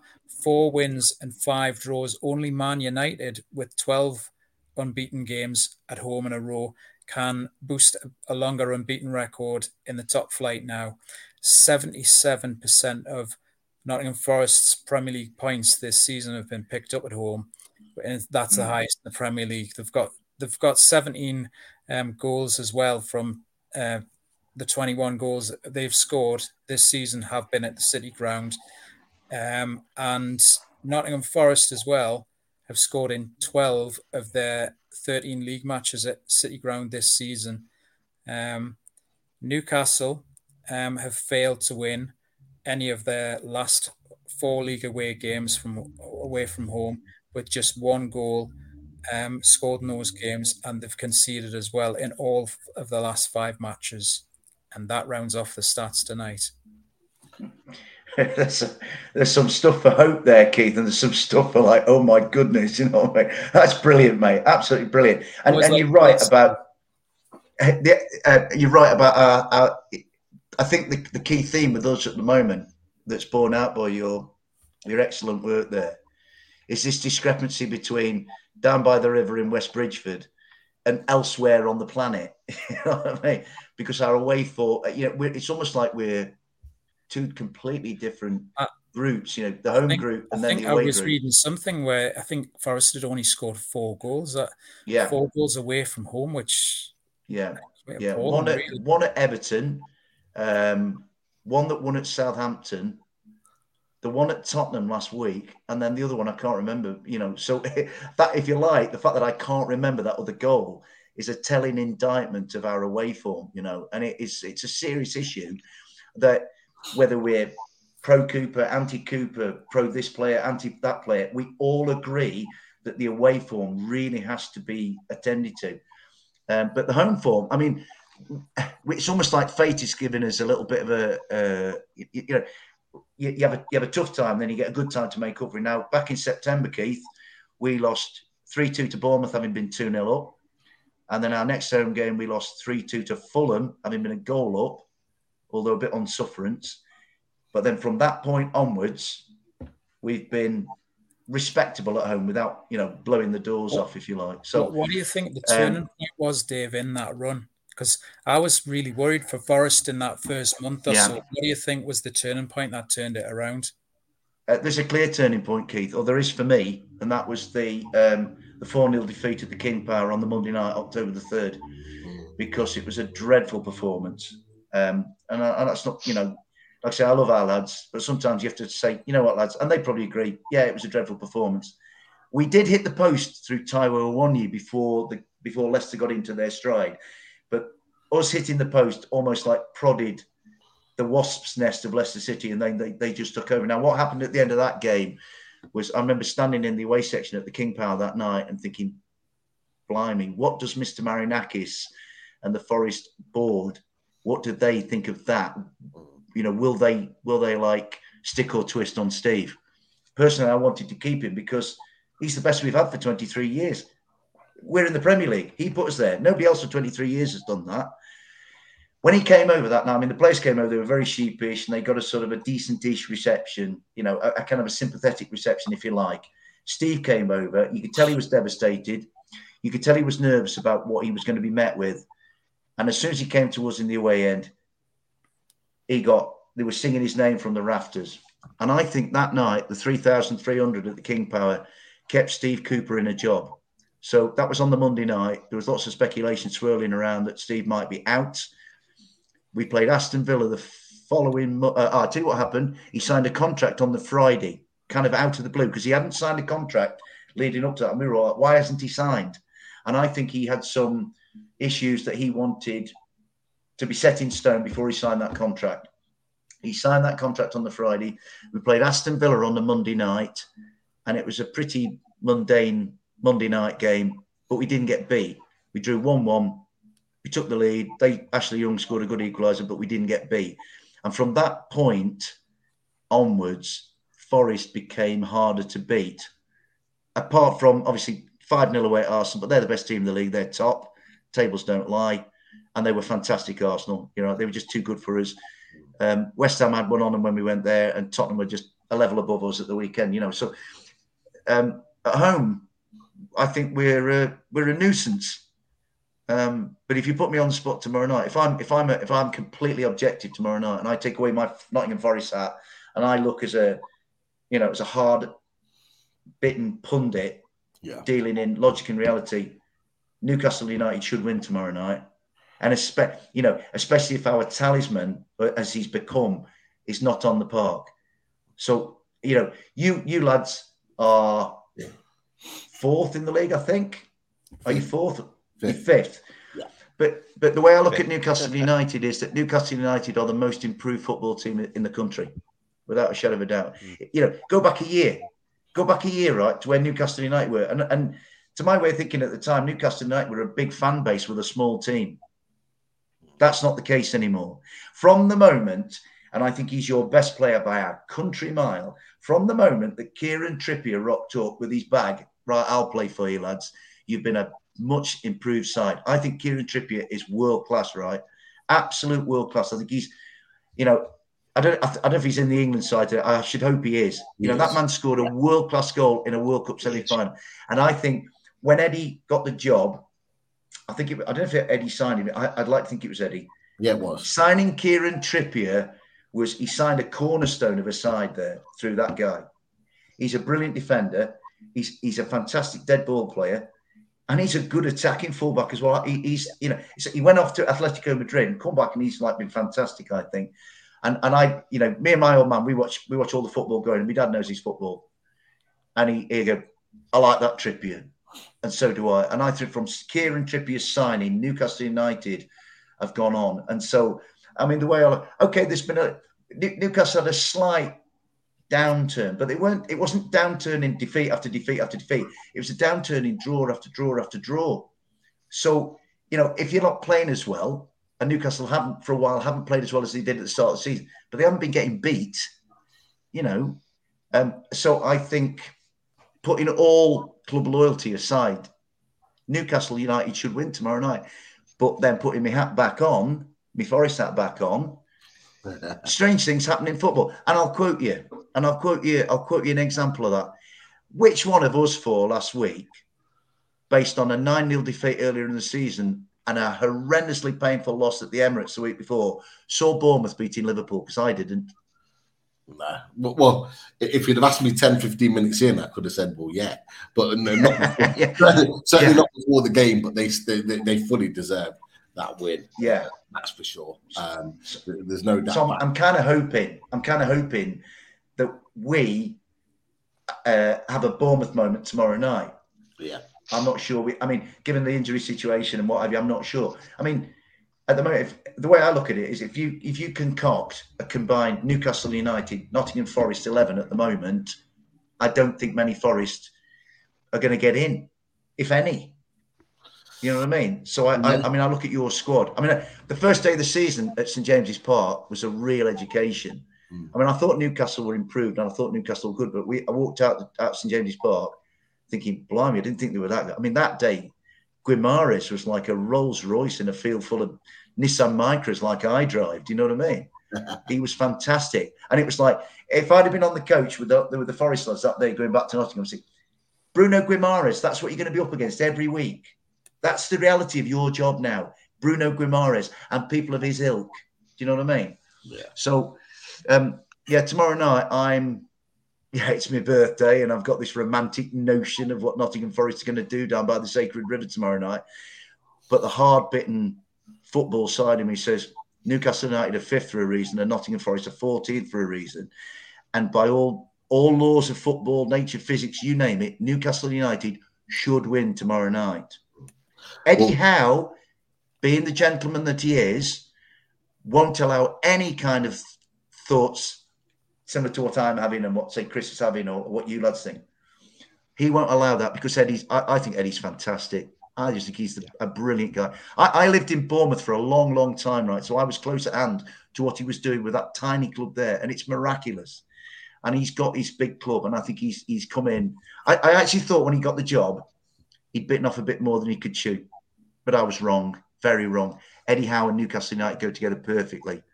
And I just think tomorrow night, if we get anything from tomorrow night, I will be overjoyed.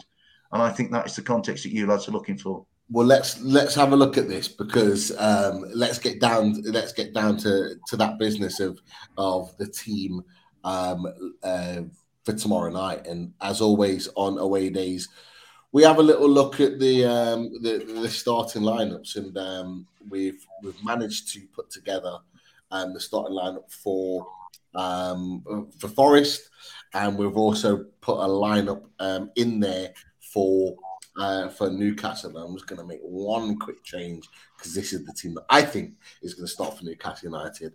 But look, does that team look about right to you, Dave, from a Forest perspective?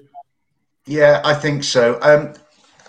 You've made a couple of changes in there from the team. I thought change from Brennan Johnson is a natural one because he might be. You brought Dennis in, but you've obviously put Ayew in the team. You put Yates in. You put Danilo in. looking at that, Pete, there's some flexibility where, you know, Andre can go and play as his own up top, and then we play like Morgan and say, you know, behind him, Dennis will go. Dennis is actually probably likely to go out on the right. Out on the left and cut in. These days, wingers don't want to get down the outside; they want to kind of cut inside all the time. So maybe Emmanuel Dennis goes out there. So the only thing I would say, yeah, and Ayew in the middle. He came on and did that, and he did all right, Andre Ayew. I mean, second half at Tottenham last week, we were never going to win. We were never going to claw it back. Although, having said that, we got back to 3-1 and then had a penalty, which Ayew missed, funnily enough. The only thing I would say is I put Danilo in there, and he's a cracking good young lad, a Brazilian lad. He's very raw. He's come from Palmeiras. Yeah. And I actually think, in hindsight, and given the conversation we've had, that maybe Jack Colback will go in there. But I'm going to start Danilo at the moment. So maybe Colback. But the rest of it, I'm leaving Freuler out, Remo Freuler, who's our Swiss guy. He started against Spurs, didn't he? He's played a lot of games recently. Now, the thing with Freuler is, you know, I watched him for Switzerland in the World Cup, and he was further forward and he was having an impact on games. Scored in one of, I think he scored in the round of 16 game that Switzerland won against Serbia, I think, or somebody like that. And but for Forest, he's become too safe and too conservative, and I wish he'd take more of a risk. He's become like sideways and back, and he hasn't really impacted on games. Okay. And I think so. He has to go out. So that's why Yatesy has to come back in, because Ryan Yates is a real presence on the field. He's again not the most talented, not the most slick, liquidy player, but he gets stuck in. And he, you know, when you play against Nottingham Forest, you know you're on the field against Nottingham Forest when Ryan Yates plays. Now, Freuler hasn't done that for a while, and I think Freuler has to be sacrificed tomorrow night. Yeah. And what I'd like is, like you've got John Joe there. I'd like John Joe to be further up nearer to where Bruno is and playing in your half rather than in our half, because my issue with John Joe at Tottenham last week was that he was too deep. But I want John Joe to be... Dave, look, Chris, Keith, you'll confirm this.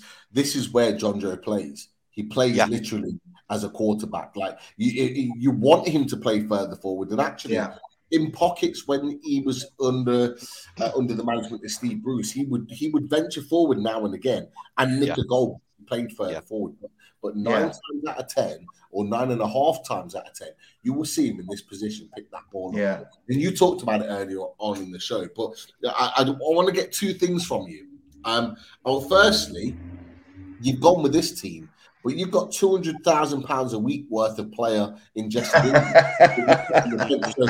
For one thing, I want to know why he's not starting for you, in your opinion, and what the situation is with Lingard. But equally, the second thing I want to know is, from a Forest perspective, how are you going to potentially win the game against Newcastle on Friday night? So those two things, Lingard to begin with, and then how are you going to win the game, and where will it be on the pitch? Lingard hasn't played well enough to justify starting for me. You know, he's had a couple of games where you kind of think, Jesse's beginning to tick now. Tottenham in the League Cup, when we beat Tottenham at home 2-0, we were excellent. He ran the game. He was the best player on the field. And then you kind of think, and then we played Blackburn after the World Cup break. We won 4-1, and he was excellent there again as well. And, you know, Blackburn are no mugs, you know, in their division. Then he got injured at Manchester United, and then he was off again for a while, and he's come back, and he started at Tottenham last week. Steve took him off at half time, and he did nothing. He had no influence on the game whatsoever, and he just looked to me like, you know, the question around Jesse was, would he stay beyond the end of this season and come back for another season? And I'm beginning to think that the MLS is beckoning for Jesse. Yeah, I think off the field and around the club, he's been fantastic. In and around the dressing room, he's been brilliant. Any new players that come in, he's kind of looked after them, he's mentored them, he's been that senior professional. As a person, Jesse's great. He's a lovely lad. Got a lot of time for him. He's a character. He's funny. You know, he does the TikTok stuff. People got offended by the TikTok stuff. It's a modern world. If you're going to be an old fart on TalkSport, you know, somebody said, "Oh, he's doing all this TikTok," and I said, "Well, what do you do in your spare time? Let Jesse TikTok if he wants to TikTok with his daughter. I've no issue with that. but he has to start justifying on the field of play, because when all's said and done, it's what you do on that green rectangle that matters more than anything. And I'm not picking Jesse. You know, I might have him on the bench, say, look, mate, start on the bench, but you haven't justified being in the side. He played against Dave, you've hit a really good point, because if people are doing it on the pitch, they're not really going to be as critical of the actions off. Exactly, Keith. If he was in the form that he was when he was in that loan spell at West Ham, not going to in, people would forget about the TikTok stuff off the pitch. Yeah, that's a great point. I mean, honestly, Keith, when he was at West Ham, nobody mentioned his extracurricular activities, you know. So I think with Jesse, I think he'll see the season out with us, and then I think the MLS is perfect for him. I'd love him, I just want Jesse to be happy and have a great life. He's a likable kid, and I think, America, he can go out there and he can be a real big fish in a smaller pond out there. But against Newcastle United tomorrow night, I'm not starting him. And I'm not starting Freuler because I want Freuler. I look at Freuler. I mean, my music taste is punk and metal, and I like unorthodox stuff. And I don't want somebody to go along and I'm sick of Remo Freuler being Coldplay. I want Remo Freuler to be Slipknot. I want Remo Freuler to be the Pistols and the Clash and the Damned. And he just bland. So he has to go. And that's where Yatesy. Yeah, Yatesy comes. To be honest, the back four and Navas, that's fine. I mean, Aurier was the last in the building with the least fanfare. He's been an excellent signing, Serge, and he's a leader. Joe Worrell lacks a yard of pace, but Joe Worrell's Mr. Nottingham Forest. He gives you the lot every week. So sometimes you have to think, well, Joe's going to make, but nobody's working harder to be a better footballer than Joe Worrell is, right? Felipe was at Atletico Madrid with Diego Simeone.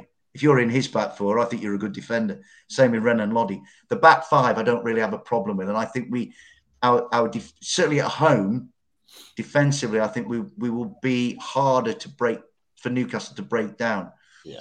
Where I think we win it, I'm not quite sure, because I just look man for man, you're better than we are, I believe. What about Gibbs White? How has he done for you this season? Do you know what? Now him right? For all the talk of Lingard, Morgan is a different. Is almost at the other end of the spectrum. Now, when Morgan was signed, a lot of us, a lot of the lads and lassies on Forest YouTube channels, that's too much money for a player like him. Too much money. We're going over the top. I mean, my way of thinking was, well, it's Mr. Marinakis' money. If he wants to spend it, he promised Stevie would give him the tools to try and keep him in the Premier League, and that was Mr. Marinakis backing up, saying, "No, you want Morgan Gibbs White." And Steve wanted Morgan Gibbs White more than any other player because he'd worked with him. He helped England win the Under-17 World Cup when Steve was coaching them, and Morgan was in that team with Phil Foden and I think Calvert-Lewin and Ryan Brewster and people like that. So he wanted Morgan. Morgan was Steve's guy from the start, and I think Morgan Gibbs White has justified the fee. I think he can get better again.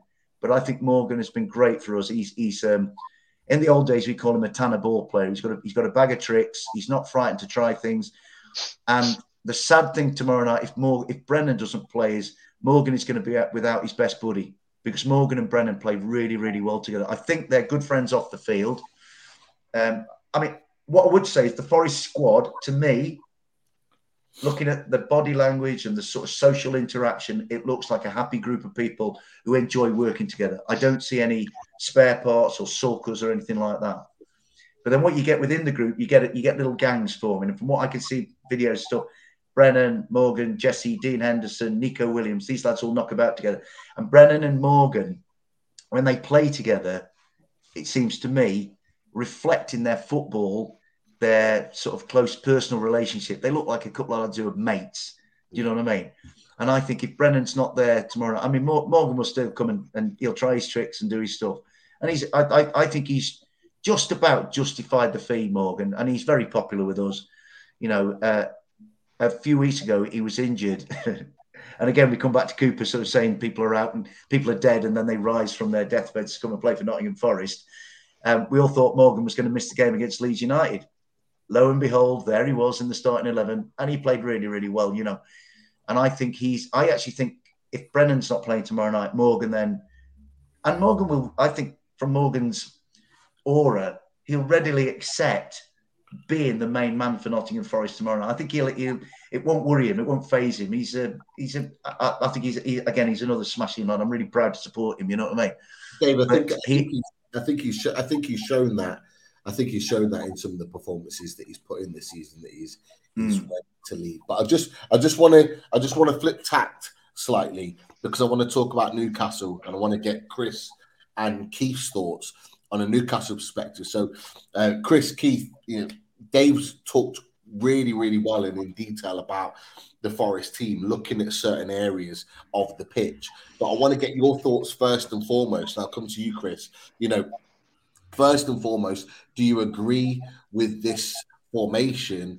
And I just need to make one change because he does have a new name. He does have. You've just got Brazilian envy, haven't you? Yeah, lot? I saw it in the chat. He does have a new name. I apologise I didn't put it on sooner. But yeah, going to give us a good Willicking. Do you agree with that starting lineup, Chris? And look, where do you think Newcastle can win the game for you? From what Dave said, there's a couple of things that I think maybe from my perspective, but I want to get yours, mate. Yeah, I mean, for me, Pete, I totally agree with your lineup. I think it will be unchanged. I don't think we can change it. It was a good performance in the last game, and so I would stick with the same team. Really, I don't think I've said this for a long time now, probably since COVID times, but really looking forward to seeing how Willock plays tomorrow.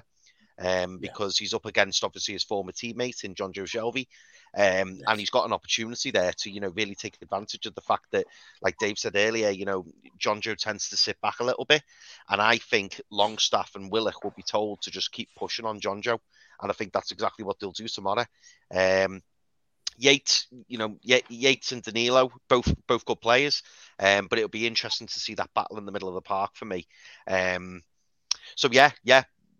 To answer your question, I think that is the lineup we'll see tomorrow, and I think, I think it'll be a competitive game, but I think that it's certainly up for grabs for Newcastle to get the 3 points. Keith, and anything from you with regards to the starting lineup, and where do you think Newcastle could potentially exploit Nottingham Forest from your perspective in this game, based on what Dave said, based on obviously on what Chris has said as well? I sort of agree with both points there, and certainly with what Dave was saying there about Nottingham Forest defence at home. Is Isak the man as well with some of that magic, to refresh things up and unlock the door a little bit at the back, certainly with Willock linking up with Isak, that'd be the key. Bruno, Willock, Isak. In terms of lineup, I'm just thinking as well. I mean, I think it's good if Miggy does get a bit of a rest, but has he played himself into the starting lineup after his performance and the goal, match-winning goal on Sunday? Yeah, it's an interesting point. Why would you like? I watched that game last week, right?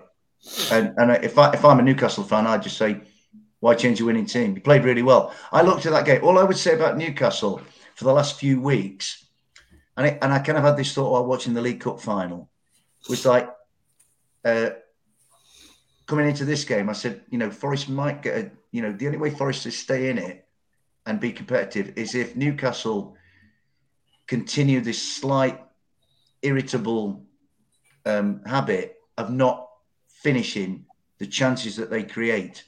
So Newcastle have created a lot of chances, and it's like, again, we're talking like created some chances in that League Cup final, but didn't have anybody to stick it in the back of the net. But then I watched you against Wolves last week, and I think of that group at the bottom, there are 8, I think, or 9 in that little mini league at the bottom. I think Wolves are the best of those. I think Wolves are better than us, better than the rest. Wolves really shouldn't be down there. Now, when Wolves came back to 1-1 last week, I'm kind of thinking, the Wolves might go on and win this. And then Newcastle then find another gear. Almiron came on. And I thought Newcastle played really, really well. I was more, if you'd asked me after the League Cup final, we might get something out of Newcastle. But having watched last week, admittedly at home at St James's Park on friendly territory, I kind of thought, not so sure now. And then obviously the Brennan injury doesn't help us because, Brennan is our, if you're Newcastle United looking at Nottingham Forest, simple job, stop Brennan Johnson. If he was playing tomorrow night, our conversation now, our discussion would be entirely different. From your last point, we'd be like, we need to stop Brennan Johnson because he's quick, he creates goals and he scores goals, But if he's out of the equation now, I think it makes it a whole degree tougher for us tomorrow night. But your team's got a nice fit. I tell you what I really like for your team, and I think he goes probably a little bit under the radar because Sean Longstaff, I think, is a really good player, really good. Bruno and Willock and Joe Linton. I mean, Joe Linton, I believe he's suspended tomorrow, isn't he? He is, yeah. He's so in a way in suspension.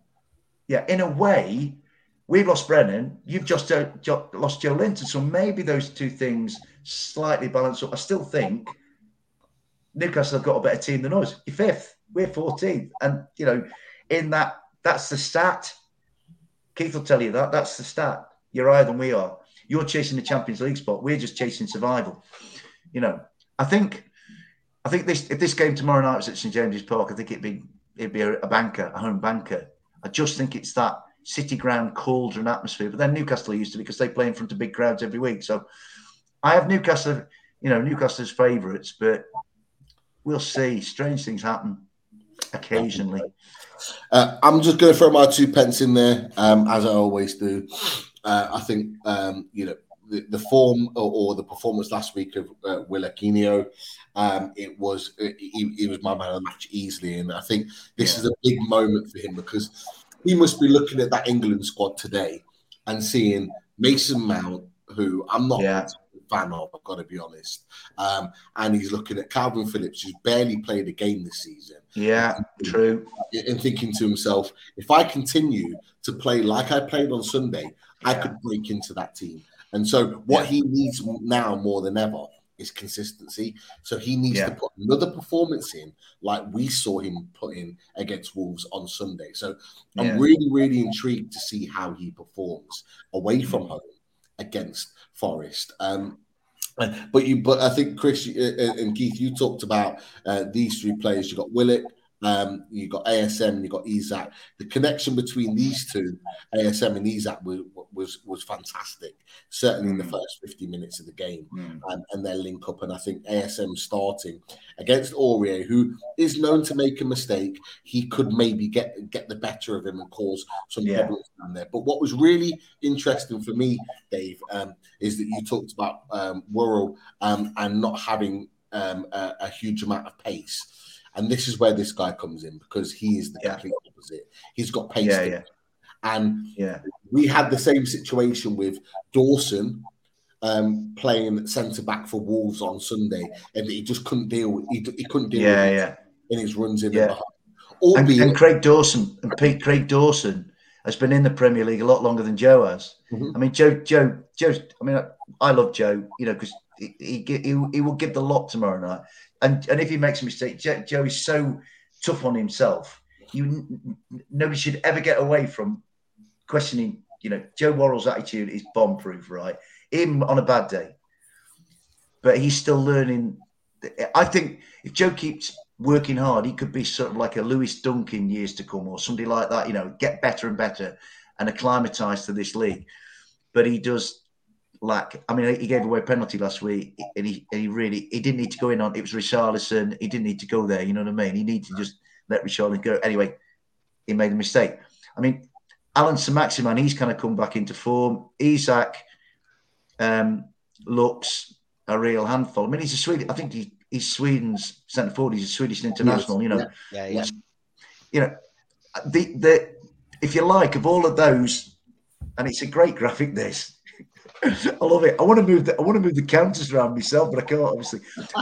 What I love about it is, I think, if you're a neutral going to that match tomorrow night, but I don't think there'll be anybody neutral in the game. You'll either be red or you'll be black and white. The ASM Aurier battle, I think, will be really good because Serge is on an upsurge in his career without, and that is an intended pun. Because when he signed for us, he came in and what we signed him for? He was a troublemaker at Tottenham, this, that, and the other. And he's actually become a bit of a cult hero. So he's talked about extending his contract, and all the Forest fans going, "Oh, great! Hope Serge signs now." A lot of them like questioning why he was signed. What I'd say about Serge is when he came on against. So when we played Leeds at home, and Nonto was doing what Alan Saint-Maximin is probably likely to do tomorrow night. Yeah. Although Saint-Maximin is obviously a more experienced, better player than Nonto. Steve put Aurier on to stop Nonto in that game against Leeds, and Nonto became less of a glaring issue for Forest during the second half. So, Alan Saint-Maximin's going to be a handful for Serge, but Serge, I think, is playing above himself at the moment because I think he's really happy to be at Forest. I think he's happy to be granted a chance to make up for what happened at Tottenham, where he kind of went into decline. I think he fell out with Mourinho and he was seen as a bit of a bad influence in the club. But I think Serge is a good influence at Forest. So I think, Alan Saint-Maximin I think is a tremendous player. In fact, there was talk, I think, during the window, we might have been linked with him. And I would have had him in a heartbeat, because I think he's exciting. He's a kind of in a way, a modern day John Robertson, but, a lot cooler and a lot quicker, you know what I mean? Although he hasn't won what John Robertson's won, and John Robertson's still a god as far as I'm concerned. But I just think that ASM Aurier battle as a little vignette in the game will be really, really interesting. And I think, you see Serge Aurier, I call him. He's like an armored car. He's got thighs on him. I mean, I'm a stick insect compared to Serge Aurier. So I think that is a battle between two extremely outstanding physical specimens. To switch to the other side, and I know someone asked this in the questions earlier, what are your thoughts on Renan Lodi? We were linked with Renan Lodi before he joined Forest. How have you found him this season? Been linked with him again, Chris, as well. If Forest go down, it was in the article that Lodi would be maybe another option for Newcastle. Whether that's the case or not, we don't know. But sorry, carry on. Yeah, Lodi's interesting now. When he signed, his signing was kind of like, blimey, we're in the Premier League. We're signing somebody from Atletico Madrid. Before we were like taking lads from Barnsley and Luton and Hull, and no disrespect to those, they're all good clubs. But blimey, we're signing a guy from Atletico Madrid. This is like we're in the land of milk and honey here, And he came, and we all had this idea that because he'd been he's a Brazilian international. He played for Simeone, and his start with us was very uninspiring. In fact, that night at Leicester, on a dreadful night, he was our worst player. And we were all like, oh, this is looking like not very good at all. And then the best thing that happened to Renan Lodi was when Tite announced his Brazilian World Cup side, Renan Lodi wasn't in it. And the very next game, he played against Tottenham in the League Cup, and he was brilliant. He was absolutely brilliant. And there'd been sort of like left back issues going on. Like Harry Toffolo would come in. I mean, Harry's a lad who was in the Championship with Lincoln, and he'd been with Huddersfield. And he'd been at Lincoln. So again, another one learning his trade. And you want Renan Lodi to be top dog and Harry to back him up.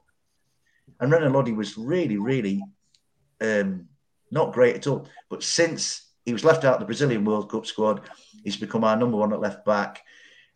He's had some not great games, but by and large, he's been all right. And if Forest were to have him back next year, I'd have no qualms about that. Dave, just while we're on the tactics board, somebody asked, will Scarpa be available tomorrow? Now, he wrote here, I know he was back in Brazil because he lost £1 million in cryptocurrency scam. He'll be a great player once he's settled in England. Same for Danilo. So, is Scarpa available, or do you think is he out the game tomorrow? To answer your question, Chris, I don't know. All I know about Gustavo is that this issue cropped up.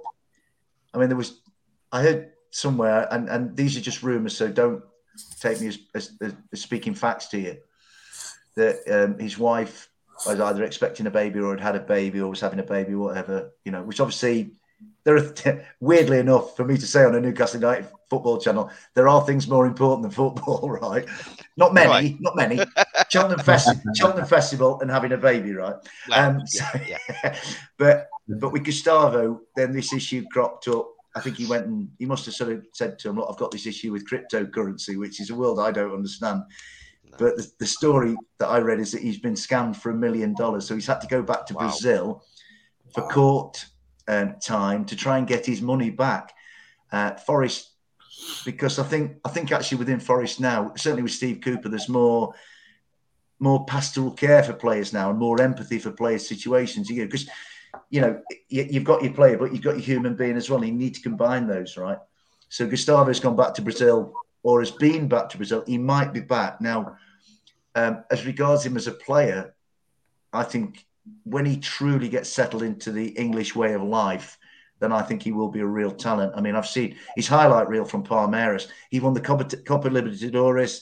He's won the Brazilian League.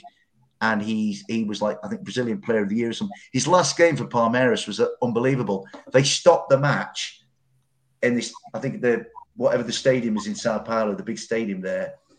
I can't remember what it's called. They stopped the match and both teams applauded him off the field, even the team they were playing against. And they were all hugging him. And it was like, it was like a bit like, remember when they stopped the match and John Terry went off at Stamford Bridge? It was like that, but there was more love for Scarpa than there was for Terry. And Scarpa came off. And with Gustavo Scarpa, right, I've actually met him. Yeah. And he's quite a remarkable young man because for a Brazilian, he talks beautiful, perfect English. He's extremely intelligent. He's extremely cultured. Although you might say if he got scammed for $1 million. Yeah. So there are different, what, I would probably get done for that. Lads, there are different types of intelligence, obviously. Yeah, but in terms of him as a person, he's very popular already. He's coming. The Rubik's Cube has become a thing at Nottingham Forest because he does it. He can do it in like 30 odd seconds. But I think there's a real player there. I think there's definitely a player there. But again, like with these boys, they're adapting to a new country, a new culture. Yeah. It took Lodi time. It's going to take Danilo time because he's a boy and he's come from a completely different way of living in Brazil to what he's got now in Nottingham.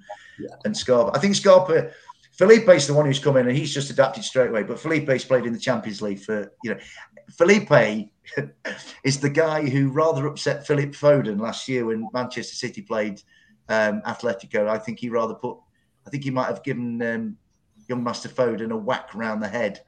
So Felipe is he's been really good for us actually. And I think he's become our best defender, Felipe.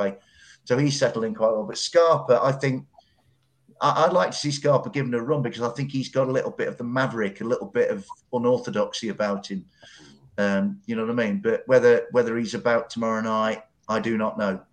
Because I think this issue needs to be dealt with, We'll definitely keep an eye on that situation. Like I said earlier on the show, we'll keep an eye on the team news that comes through because it's very, very clear that not only does Eddie Howe do it, but Cooper does it the same as that he makes these changes very much. Do you know what, Pete, that's a brilliant point there.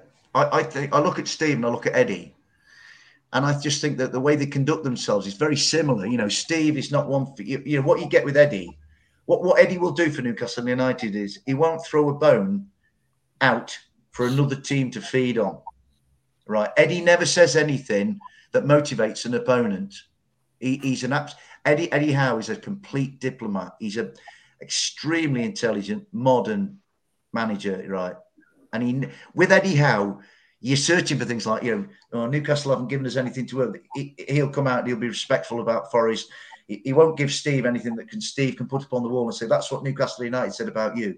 And actually, if you switch it round, Steve won't give Eddie anything to work with. And I think the pair of them, I think they're the best two English managers around at the moment. I mean, Eddie's kind of further on, if you like, because he's at Newcastle, and he's been in this division before. But I think the pair of them are a credit to their clubs and to the game. Honestly, love Eddie with Potter as well. The three of those. Yeah, Graham. Yeah, I like Graham. I mean, I think Graham is just beginning to slowly get a grip on Chelsea. I mean, the Dortmund win was a good win. They did us a favour by beating Leicester last week, so that was nice. Not just because it's Leicester, but because of the table, And then obviously, last night Brighton did us a favour. Sorry, D, and Brentford did us a favour. Sorry, Liam. So we win tomorrow night, which that would be a birthday present. Let me put it like that. And I will probably skate across the mill pond of the Trent tomorrow night in absolute joy and ecstasy. We'll be 12th, right, going into Saturday's games. We probably won't end up 12th at the end of the weekend. But for us to be 12th at the end of play tomorrow night would be absolutely amazing. Well, we certainly hope that it'll be slightly different to what you're. Before we come to predictions, I think there are a few questions out there. I think love that from Jason. Whether it's for us Newcastle boys or whether it's for yourself, Dave, Chris, throw some quick fire questions before we get to those all important predictions for the game. Yeah, absolutely, mate. Okay, so this is just a comment more than anything. Lisa Mole, and this is shone through from Dave, to be fair. The respect between the Toon fans and Forest fans is lush. Been lovely reading about how they felt so welcome at St James's Park at the start of the season. Absolutely. And this leads me nicely. I've not heard this, Dave. You may be able to clarify. Ian Toon Trader reckons he's heard something about your lads putting up a free scram on for the Toon Army. Got to be a wind up, hasn't it? Lads, I wish I could give you a definitive answer for that, gentlemen, but I can't. It's very nice. All I'm saying is, as long as free footballing tidbits on the field are not offered, then I'll be all right. You know what I mean? I'll just double check that, because I had heard that myself, in that there'll be some sort of free burgers before the game. It would be. If Forest do that, then I'm proud of that. I think that's great, because like I say, as Lisa said in her comment, I'd never been to St James's Park before this season. Circumstances have been against it, and I was just completely blown away by. I remember we walked down to the ground from where we parked, and we'd all got our red on, we'd all got our Forest colours on, and there were Geordies, there were the black and white shirts coming up, and they were like, "Yeah, great to have your button of Premier League Nottingham Forest," and they were all fantastic and friendly. And the result apart, right, which wasn't great, I had a fantastic time. And I've been telling everybody, if you're a football nut and a genuine lover of the game in general, then you have to go to St James's Park and experience it. And I'm so glad I've been, and hopefully I'll get a chance to go again next season. You know what I mean? There's a lot of connections as well, Dave, isn't there, between the two clubs? Like, a lot of players have played for both Forest and have also played for Newcastle. Stewie Pearce was such distinction. He played for Newcastle. Frank Clark, yeah. The great Frank Clark, yeah. There's lots of connections, and actually, if you lads are coming to the match tomorrow night and you get a program, what they do in the Forest program, they have a played for both section, and I always find that really, really interesting. You know what I mean? So we've got sorry, Pete, go on. I was going to say, Mark, I've just started commenting towards the bottom. Marco Palmer just said it's a pub that's offering free grub for the NUFC clientele. So I've got the tweet here from Miss Rolling in Micropub, and it says, rolling back to August, first game of the season, the amount of love shown to the Forest fans by the Geordies was mentioned a lot. Friday is a massive game for both. We'd like to show Newcastle fans and Forest fans the love back. We're offering free burgers between 5 and 7 p.m. All welcome. And that was the tweet. Is that the mist? Did you say it's the mist rolling in, Pete? Yeah. Yeah, I know of the mist rolling in, and I don't know whether that's kosher what you're saying, but it wouldn't surprise me, mate, because the connection between mist rolling in and Nottingham Forest, I think, is quite strong. So, yeah, I can. There are a lot of people I know who go to Forest, who go to that place, and it wouldn't surprise me if that's the welcome that they're offering to the Newcastle fans. Yeah, that's the tweet. I'll retweet. I'll like and retweet it now, so anyone can see that tweet, because I've just put it out there. But nice. And they're saying from tomorrow 5 till 7, all welcome. In the comments after that, lots of respect from Newcastle and Forest fans on the back of that, and some like obviously equal respect as it has been all the way through. So interesting, very very interesting, and Michael Palmer was on that as well, which is great. Yeah. Pete, just to add in, I noticed we'd start something here, and I heard this myself today, actually, and we never mentioned it on the Tactics board. Tom Dixon reckons he's heard today that Shah's going to be missing tomorrow due to injury, so it looks like Lascelles could be in. Well, got to mention that. I don't think it will. Well, the reason why I didn't mention it is because I don't think he'll be missing. I don't think he'll be missing, but there's a reason why he hasn't been chosen for Switzerland.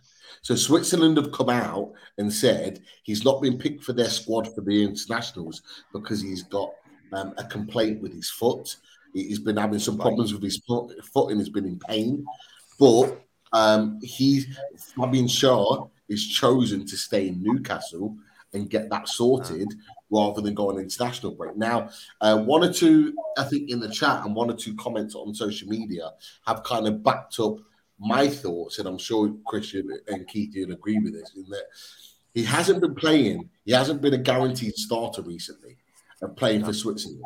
Now, at the age of 30, 31, is he thinking, right, I'd rather be in Newcastle and getting ready and fit to play for Newcastle? You know, we're going to Abu Dhabi on a training weather camp. You know, does he want to be a part of that and make sure he's ready for Newcastle? Is the priority shifting slightly to maybe an international retirement for sure? Yeah, maybe.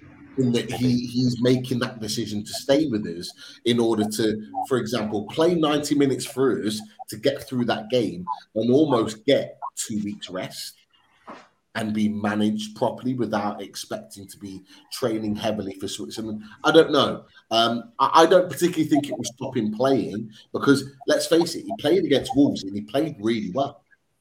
He played really well. Scored a great goal against us first game of the season. I was about 50,000 feet up in the air in the away end, suffering from vertigo and like fear of heights as I watched the seagulls come in below me. And all I could see was Fabian Schär rippling the back of our net, right? And Dean Henderson thinking, I'm not going to get my hand on that. You know what I mean? We were sat next to each other, weren't we, Pete? Yeah, I was going to say, I was 50,000 feet in the air on Chris celebrating when it went in. Yeah. Honestly, do you know what? Like that? Yeah, I tell you what, we got in the away section and like, me, right, because I go to the gym quite a lot. I'm a bit of a gym bug because I have to look after my parents. I want to keep myself fit, right? And I still want to play a bit of football, even at nearly 59, 60, whatever. And I was with me, mate, said, bugger you lot, I'm not going up in that lift. I'm doing it. I'm running it. First 100 steps up, and I could hear my mate behind going, how you getting on, Asprey? I'm all right. Step 101. Goodness me. And I think I crawled up the last 40 to get up. And then he goes, how are you feeling? I said, I wish I'd taken the lift. And we got up there and the view was astonishing, right? And as I went to my seat about 4 or 5 rows from the very top at the Leesy's end, I think it is, Sherpa Tenzing and Sir Edmund Hillary were up there. They've been there for years. And what are you doing? It's all we're practicing this. We're going back to Everest in a bit. I said, well, Everest isn't as high as this is. It's the away end at Newcastle is... It's just like, I remember taking a photo of it and I'm thinking, I've got a great mate called Ross Palmer who follows Newcastle. And Ross lives in Bournemouth, but he goes to Newcastle matches. And me and him had agreed to wave to each other, right? Me in the away end and him, and he was on that side. And Palmer was like, he was about that big. The only way I could tell it was him was because it was a bit sunny and he's not got a lot of hair, poor lad. I could see the glint off his dome, you know what I mean? Oh, there's Palmer. And I was waving to him. And it was this really bizarre thing where I was waving to this like ant, you know, and I'm thinking, how big is this ground? And my old man said to me the next day, what's Newcastle's ground like? And I said, it's fantastic. I said, it's a citadel that dominates the city. You go in and it's like, when you go to places like Arundel, they've got a cathedral which dominates town. When you go to Newcastle, we drove into Newcastle over one of the bridges over the river, not the Tyne Bridge. We did that on the way out. And you look into Newcastle. Redgeworth Bridge. My God, it's like a little village with a gigantic football stadium. So the only equivalent I could think of is Lambeau Field in Green Bay, where that's like I think Green Bay itself's about the same size as, I don't know, Consett or something, with Lambeau Field stuck in it. And I thought the same about Newcastle. And that away end, it was like, my mate goes, what are them down there? I said, well, them are seagulls, and those are vultures, and those are eagles. And like, we're right high up. It's unbelievable, honestly. But as I say, the view of Fabien Cher's goal, it was kind of like, we all stood there gutted, obviously, that Newcastle had finally, Newcastle had promised to go in front for a while in that game. And when it flew in the back of the net, we all looked at each other and went, well, yeah, that's a good goal. That, you know what I mean? Makes it memorable whenever he scores for Newcastle, Fabien Cher. Yeah, you are absolutely right, Keith. And Michael Palmer's just put in the chat. He said, "Dave, I hope they never move the away fans. It's so cruel, but we love it. It's brilliant, and I tell you what about that game as well. Sorry to butt in, Pete. Callum's goal in that game, I thought, was a thing of wonder. It was a fantastic finish. The way he just got his foot under it and dinked it over Dean into the far corner. I thought that. Yeah, I mean, I love Callum. I just wish Callum didn't have so many injuries. Do you know what I mean? Yeah. Because I think Callum's a really good finisher. I was so glad when he went to the World Cup and he had his moment against Iran, I think, in the first game. You know what I mean? When he squared it. But I thought his finish against us, it was so thoughtful and aware of where he was. You know, to kind of dink it. But I mean, really, that day I thought we did well to keep it to 2. You know what I mean? So. Dave, I've got one more question for you before we go to predictions, or Pete, unless you have got something else to ask Dave. But all I was going to not necessarily ask Dave. All I was going to say is that currently there's 44 thumbs up in the show for tonight. We've got 130 plus watching the show right now. Everyone right now that hasn't clicked that thumbs up, just click that thumbs up. You've already put so many amazing comments in tonight. And if you're new to the chat, just click that subscribe. Only takes a second, but it means a hell of a lot to us on Loaded Mag NUFC. So look, we've got 130 plus watching the show right now. Just make sure, if you haven't already, click that thumbs up. Come and join us. It means that more people can experience and see. I'm a Forest fan, telling all you tunes, get and like and subscribe these guys. They're brilliant. You've heard it here from Dave. Make sure you click those thumbs up right now. And if you haven't subscribed, come and subscribe. We've had at least 30 new subscribers at some point over the course of this week. Let's make it 40. Why not? If you're new to the chat, click that subscribe. Sorry, Chris. Last question. Go on. Go for it. No, it's absolutely fine, mate. No, it was a quick question for Dave, and it's an interesting one. This, I think I know the answer, but let's ask him anyway. Question, Dave: stay in the Premier League or get relegated and sell Ben and Johnson? Don't chicken out. We need an answer.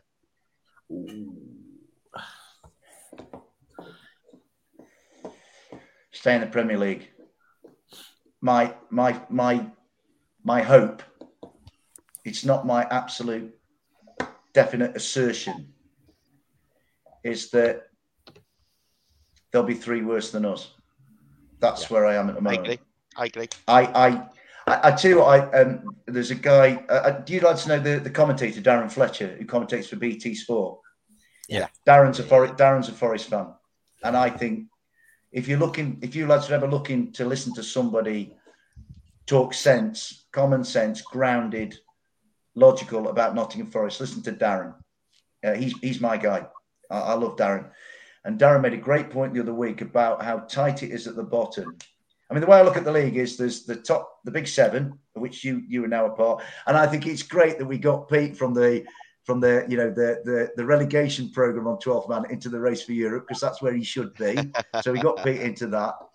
I think there's the big 7, if you like, you lot up the top end, and then I thought, well, there was Brighton, Brentford, and Fulham, who I think are fantastic clubs, all blueprints for modern football clubs. Those 3, I think they're great. Although Brighton, the way Brighton are going, they might be in that set. I mean, it's incredible to think that it's only a few years ago. So they were a little athletics track at Withdean. It's astonishing, Brighton and Hove Albion. And Tony Bloom, not only does he own Brighton and Hove Albion, he's got the champion chase winner in Ergamen. Do you know what I mean? So I think there's them. Then there's the 9 at the bottom. And then there's Aston Villa, who to me are the only team in a league of their own, because they're kind of safe. They're not going to get into Europe, but they're not going to go down. But that group at the bottom, what I would say about them is there's I think Palace and Wolves are on 27, down to Saints on 22, I think. So there's 5 points. But I think what's more crucial, if you like, is not so much the points between Forest and the bottom 3 or the bottom of the league. I think it's the fact that it's the number of teams between Forest and the bottom of the league. Do you know what I mean? And Fletcher made this point, so I'm not going to claim it as my own. I'm just plagiarising Darren Fletcher, but he's worth plagiarising, and say that it's this number of teams between us on the bottom. And my feeling, certainly my wish, my hope, my ambition is for us to find 3 worse than us. And if all us lads get together, or we're to get together on May the 28th at 7:00, and Nottingham Forest are 17th, I think it will be our best achievement in our football club since the great days of Brian Clough. I really do, because this Premier League is an unforgiving beast, full of really, really good teams and really, really good players. You know, I think the one thing Forest have to do. Well, there are 2 things actually to conclude about Forest. Is one is they must be better away from home. They must present more of an irritation away from home. I mean, at Tottenham last week, it was almost like they went there as a gang of sightseers. I wanted them to graffiti that stadium, but they didn't. They just kind of doffed their caps and took their forelocks, and I didn't like it. I don't want that from Nottingham Forest. And Steve didn't want that from them. First half, they were abject, really. The other thing I think where Forest are probably the weakest team in the division is in ball retention. Everybody else seems to me to be better in possession of the ball, to have it longer than us, and to have more time to play with the ball. So I expect Newcastle to dominate the possession tomorrow night. I really do. I think, Guimaraes, Willock, Shawnee Longstaff, whoever you've got, whether it goes out to ASM or to if Miguel plays or whoever, I expect Newcastle to have farmed the lion's share of possession. Now, I want Forest to get to that point where we are having more of the ball than anybody else. It's happened very rarely this season. And I think that's the away form, and that there are 2 big issues, you know what I mean, going into, going forward. But yeah, I like us. My ideal, my dream is 17th, survival, and Brennan is fit and still with us. How weird. Sorry, I was going to say, in that case, let's get down to the real business, in which we are now looking at, from our perspective, the predictions. And this is what we're getting to now. This is the business end. What are the predictions going to be come Friday night, 10:00 in the evening? We'll work all around, and PDK's onto something right now. Chris, I know you're on already. Chris, predictions. What do you think the score is going to be come Friday night, 10:00?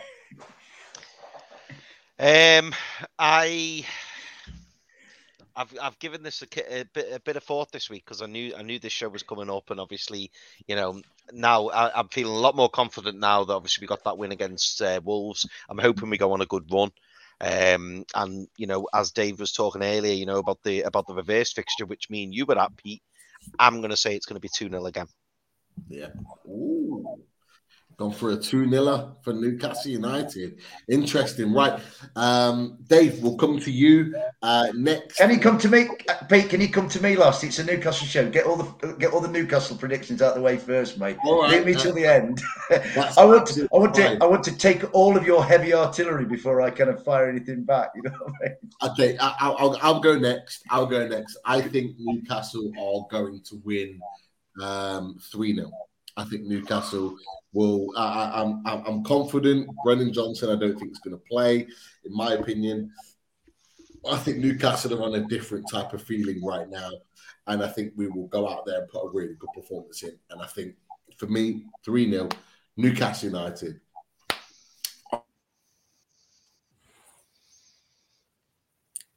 Just Pete's frozen there, is he? Yeah, yeah, I think he has. Keith serves him right for saying 3-0 to Newcastle. I know. It's overloaded the internet. We'll have to come come back to that. You were finishing there, Pete. Pete, You said After 3-0 Newcastle, that's my prediction. My internet's been playing up the last 5 or 10 minutes. Do you know what that is? That's the Forest cyber warriors attacking your internet, mate. That's what it is. Probably. It's our hackers, mate. But Keith, we're going to come to you, and a few people have been mentioning this man in the chat. If you know, you know. Famous for Ninja Turtles Splinter, because he sits on the fence, and there's been James Bond. There's been the other week there was the Undertaker with the American Band, the Rolling thing, Limp Bizkit, and now we're going to. It change the gimmick every week, you know. Just keep changing. Oh, Keith. This is what it's WWE, all love, Keith. It's all love. This is what WWE stroke Loaded Mag and UFC does, but we know nobody knows it more than Loaded Mag and UFC. You know that. But look, from your perspective, from a Newcastle perspective, the final perspective from a Newcastle point of view, what do you think the result's going to be? I was actually looking, and I thought an unusual coincidence here with the over the 24 years, because there's a lot of synergy with 1999, 98, 99. Obviously, Newcastle getting to their first cup final. Also, earlier in the season, they actually got a 0-0 draw, just like in 98 with Man United. They did beat Nottingham Forest that year as well at St. James's Park, 2-0 as well. And they've done the same this season. They're playing Forest and then they're playing Man United at St. James's, like they did in 98, 99. Could it be 2-1, away win to Newcastle United? Certainly, I could see that outcome with Alexander Isak starting like he did on Sunday. He looked full of beans. He looked full of fire. I can see points to prove there. I can see Newcastle getting that result, but we cannot discount. I will temper that by saying we cannot discount Forest home record. One of the most impressive results that Forest got this season for me at the City ground was the 1-1 against City. Brilliant result. Absolutely. To hang in there and equalise that against City. And there's an example and a warning for Newcastle. If Newcastle don't kill the game off, Forest got that goal 6 minutes from time with equaliser. So I will say that Newcastle could win 2-1. Keith, I'm really glad you mentioned that, mate. Is that your prediction? He's 2-1. He's gone 2-1. So we've got 2-0. You think it's going to be? I'm going with the omen of 98-99. On a Dave. One second. Let me get. So Chris has gone 2-0. Pete's gone 3. Keith's gone 2-1. Just before I get on to my prediction, I just want to big up Keith, because that draw against Manchester City. I don't know if Potsy on the 12th man clipped me that week, because I went on this Churchillian rhetoric about us, being applauded off at half time with 15% possession, not been out of our own half, not had a shot on goal, and everybody at the City ground stood and applauded. It was incredible, right? But what I would say is, if any of you lads want to see a great team goal, go and check out that equaliser against Manchester City, right? I think it's our best piece of football since we got promoted. It went from Keylor Navas so Keylor Navas started the move. It went along the ground. It involved 19 passes. Every single Forest player had a touch of the ball, from Keylor Navas to Chris Wood, who tapped it in. And Manchester City were cut to ribbons, right? Bernardo Silva, who'd been brilliant to that point, was made an irrelevance at left back that day. We scored one. I cannot believe. Well, maybe I can, because we're not really regarded by Match of the Day or the pundits. We're kind of seen as a mate weight in the division, which, Forest have to address. But that goal against Manchester City, if you want to see, Brian Clough said if he'd have wanted us to kick the ball in the air, he put pitches in the clouds. Forest played it all along the ground. Nobody from Manchester City could get near it, and he got tapped in. And it's one of the finest goals that's been. It's the only goal I've seen this season by anybody, Champions League or in this league, where Manchester City were done unto as Manchester City normally do unto others. It's a wonderful goal. Chris Wood, for all that people have been moaning at him, Chris Wood was bought to get on the end of stuff like that, and he got on the end of it. And I couldn't have been happier for the lad. It's a thing of beauty. So Forest have got it in their gift, in their capability to knock up a moment like so that. What's your prediction, Dave? We need to get to this prediction before we wrap up. What is your prediction? Head, this bit here, says a Newcastle win, right? Says a Newcastle win. But here comes the qualification of all that. I have a heart, right? And it's my birthday tomorrow. And I think it's going to be a 1-1 draw. And I think that the key thing that maybe Newcastle have to deal with is the atmosphere generated by the City Ground, because we've kind of, as Keith has alluded to in what he said about our home form, we've kind of weaponised the City Ground. I mean, what I would say, there was a great fact that came out this week, a stat, if you like, Keith, where somebody, a team of people, I guess, had visited every Premier League ground and sort of inspected it, and then put them top to bottom, cleanest at the top, dirtiest at the bottom, right? And apparently the dirtiest stadium in the Premier League is the City Ground, right?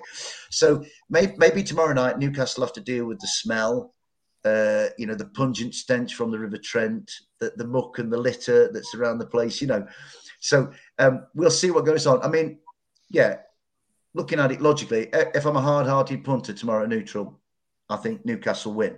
I don't think they'll have it all their own way, but I'm looking at it like that. But I'm going for us to get something out of it. I don't think we'll win. I don't think we've got enough firepower to win. It may actually, interestingly, following on from what Keith just said about that Manchester City game, it might follow a similar pattern. And it might be one of those games where if Newcastle, who in most people's eyes, probably everybody's eyes other than ours, Newcastle are going to be favourites tomorrow night. I'm sure Chris Sutton will have us winning tomorrow night, and whoever else on TalkSport, I'll have Newcastle winning tomorrow night, sorry. But you know what? The longer it goes, if Newcastle are dominating the game and Forest are still in it, Newcastle might start to think, why aren't we in front? And that's what happened with City. City almost worried themselves out of the win that they should have had. And that might happen again. What I would say is that day against Manchester City, Pep lost his rag. He got a yellow card that day. And that to me said that Steve was out coaching Pep on the day. Eddie Howe won't fall into the trap that Pep fell into, because Eddie is so measured and calm. I just think if we didn't have Steve Cooper, right, and I love Steve Cooper, not everybody, there are some people who want him out, but generally those are the sort of people who want a different manager after every defeat. You know what I mean? So that's up to them. If I could have any manager other than Steve, I guess you've got, you'll have had people in your fan base down the years, change the manager now, he loses one, they get a new manager and he loses that, or change him. It's almost like you can only have a manager if he's won one game. You know what I mean? So I get a bit irritated by that, but I think Eddie Howe is fantastic, and I think he will have. It's as a battle of coaches tomorrow night. I think it's a cracker between Eddie and Steve. But you look at the league positions. Newcastle should win, but mate, it's my birthday. It's my party. I'm allowed to cry if I want to, and I'm going to go for us to get something out of the game. And I'm going to say 1-1, which probably gives splinters in my big fat Nottingham backside. I don't know. Well, I think we've got two splinters in there. 1-1 draws and they haven't got splinters, and it's all accepted. And legends of course predict 1-1 draws, and it's all fine. But as soon as we predict 1-1 draws, we've got splinters and we're on the fence. It's down with Keith. Just to confirm, just before we wrap up, just to confirm, what is your score prediction, Keith? I think certainly if Newcastle go the way they were going and Isaac plays the way he did, I think Newcastle can get a 2-1 at City Ground. So it's 2-1 victory. Yeah, it depends. Obviously, if they get them 2 goals in the early doors, I don't want Newcastle going to half time and it be 0-0, and I don't want them going like in the first 10 minutes. We'll take it, Keith. We'll take it. I don't want to hear anything else. We've got a 2-1. We've got a 2-1 prediction. I'm buzzing at that. It's not never. It's here. They've done too many draws in a row. They've got to start winning. This is me with my optimistic head on saying Newcastle, if they're going to finish in that top 7, top 6, they've got to see the games out. Yeah. And you know what? As a lover of football, not just of Nottingham Forest, I really would love to see Newcastle in the Champions League next year. I think it'll be fantastic. I remember, I think, was it the Faustino Asprilla team? I mean, I used to get called Asprilla because of my surname, you know what I mean? And when they got into Europe, I think they beat Barcelona at St James's Park. I think if Newcastle are in Europe next year, I think it'd be great. And I think it'd be really nice to have a different name in the top four, you know what I mean? Yeah. So, yeah. I think. At this point, we're gonna wrap down the show because we've got our predictions in. I'm gonna stick with that key 2-1 victory. There's a lot of over analysis in the chat. A win's a win. It's a win. Don't overthink it. Yeah, it's a win. You're absolutely right. A win is a win, and we're going to absolutely run with it. And 3 points, Keith. It's all that matters, mate. You are right. And at this point, we're going to say thank you to our sponsors. So massive thanks to everything, the radiatorshed.com. Thank you to everyone at Radiator Shed, including Russ, that supports the channel. As you can see, you've got the boys at the bottom in prison right there. Make sure you get to radiatorshed.com and show your support to all things Russ and the team. And of course, they provide top quality materials made from plate steel, providing longevity. All designs are manufactured in Italy. Aluminium rads are very environmentally friendly and are perfect for heat source pumps. They offer home survey service and will install if required. And check out the different types of radiators that they've got on show. Fantastic spread, that is for sure. And our newest sponsor, All Things Bathroom Design Co. H2O. And for the Northeast's largest supplier, Vilroy and Bosch bathroom wear, Team Valley Gateshead, over 20 years established and ran by the family. Get down to the showroom on 11th Avenue, Team Valley Estate in Gateshead, and show your support for all things bathroom designs H2O. And you can see the quality bathrooms that are there, and as well some pictures that Davey's putting on the screen as well. But look, the old football pitch bathrooms are in place, and you can see that they are absolute top quality bathrooms, and a valued member of our sponsorship. If you haven't already, come and join us and be a member. Click that blue button right there. Only takes a second. Can only do it on laptop, not on phone. So make sure you become a membership or join the membership and join the Loaded family. $1.99 a month. It makes a massive difference to our channel. And of course, as Chris put on the screen earlier, if you haven't liked and subscribed to the channel, make sure you do before you leave the show tonight. It makes a massive difference to us, and thank you for supporting. As you can see on the screen, like, comment and subscribe. Come and join the Loaded family. We had around 50-60 likes before, about 10 minutes ago. We've got over 120 in the chat. Make sure you click that like and subscribe on the way out. It does make a difference to us, and we all. John Robertson, he's fit for tomorrow night. He's 70, but he's fit. I think Brendan's rubbing his groin as we speak, lads. If Brendan keeps rubbing his groin for the next 24 hours, you never know. Well, we hope that he is continuing to rub his groin at 8 o'clock on the sidelines in the stadium. I have to say, lastly, before we wrap up, is Dave, you've been a fantastic guest. Thank you so much. Real kind of like a book of knowledge with all things Forest and Newcastle and just football in general. And it's great to have you on. Thank you. And you have just proved the point, as we do every week, that our away days guests are fantastically knowledgeable and are great fans. And like we always have in our chat, amazing questions, amazing comments. Those guys and girls appreciate top quality opposition guests on the show.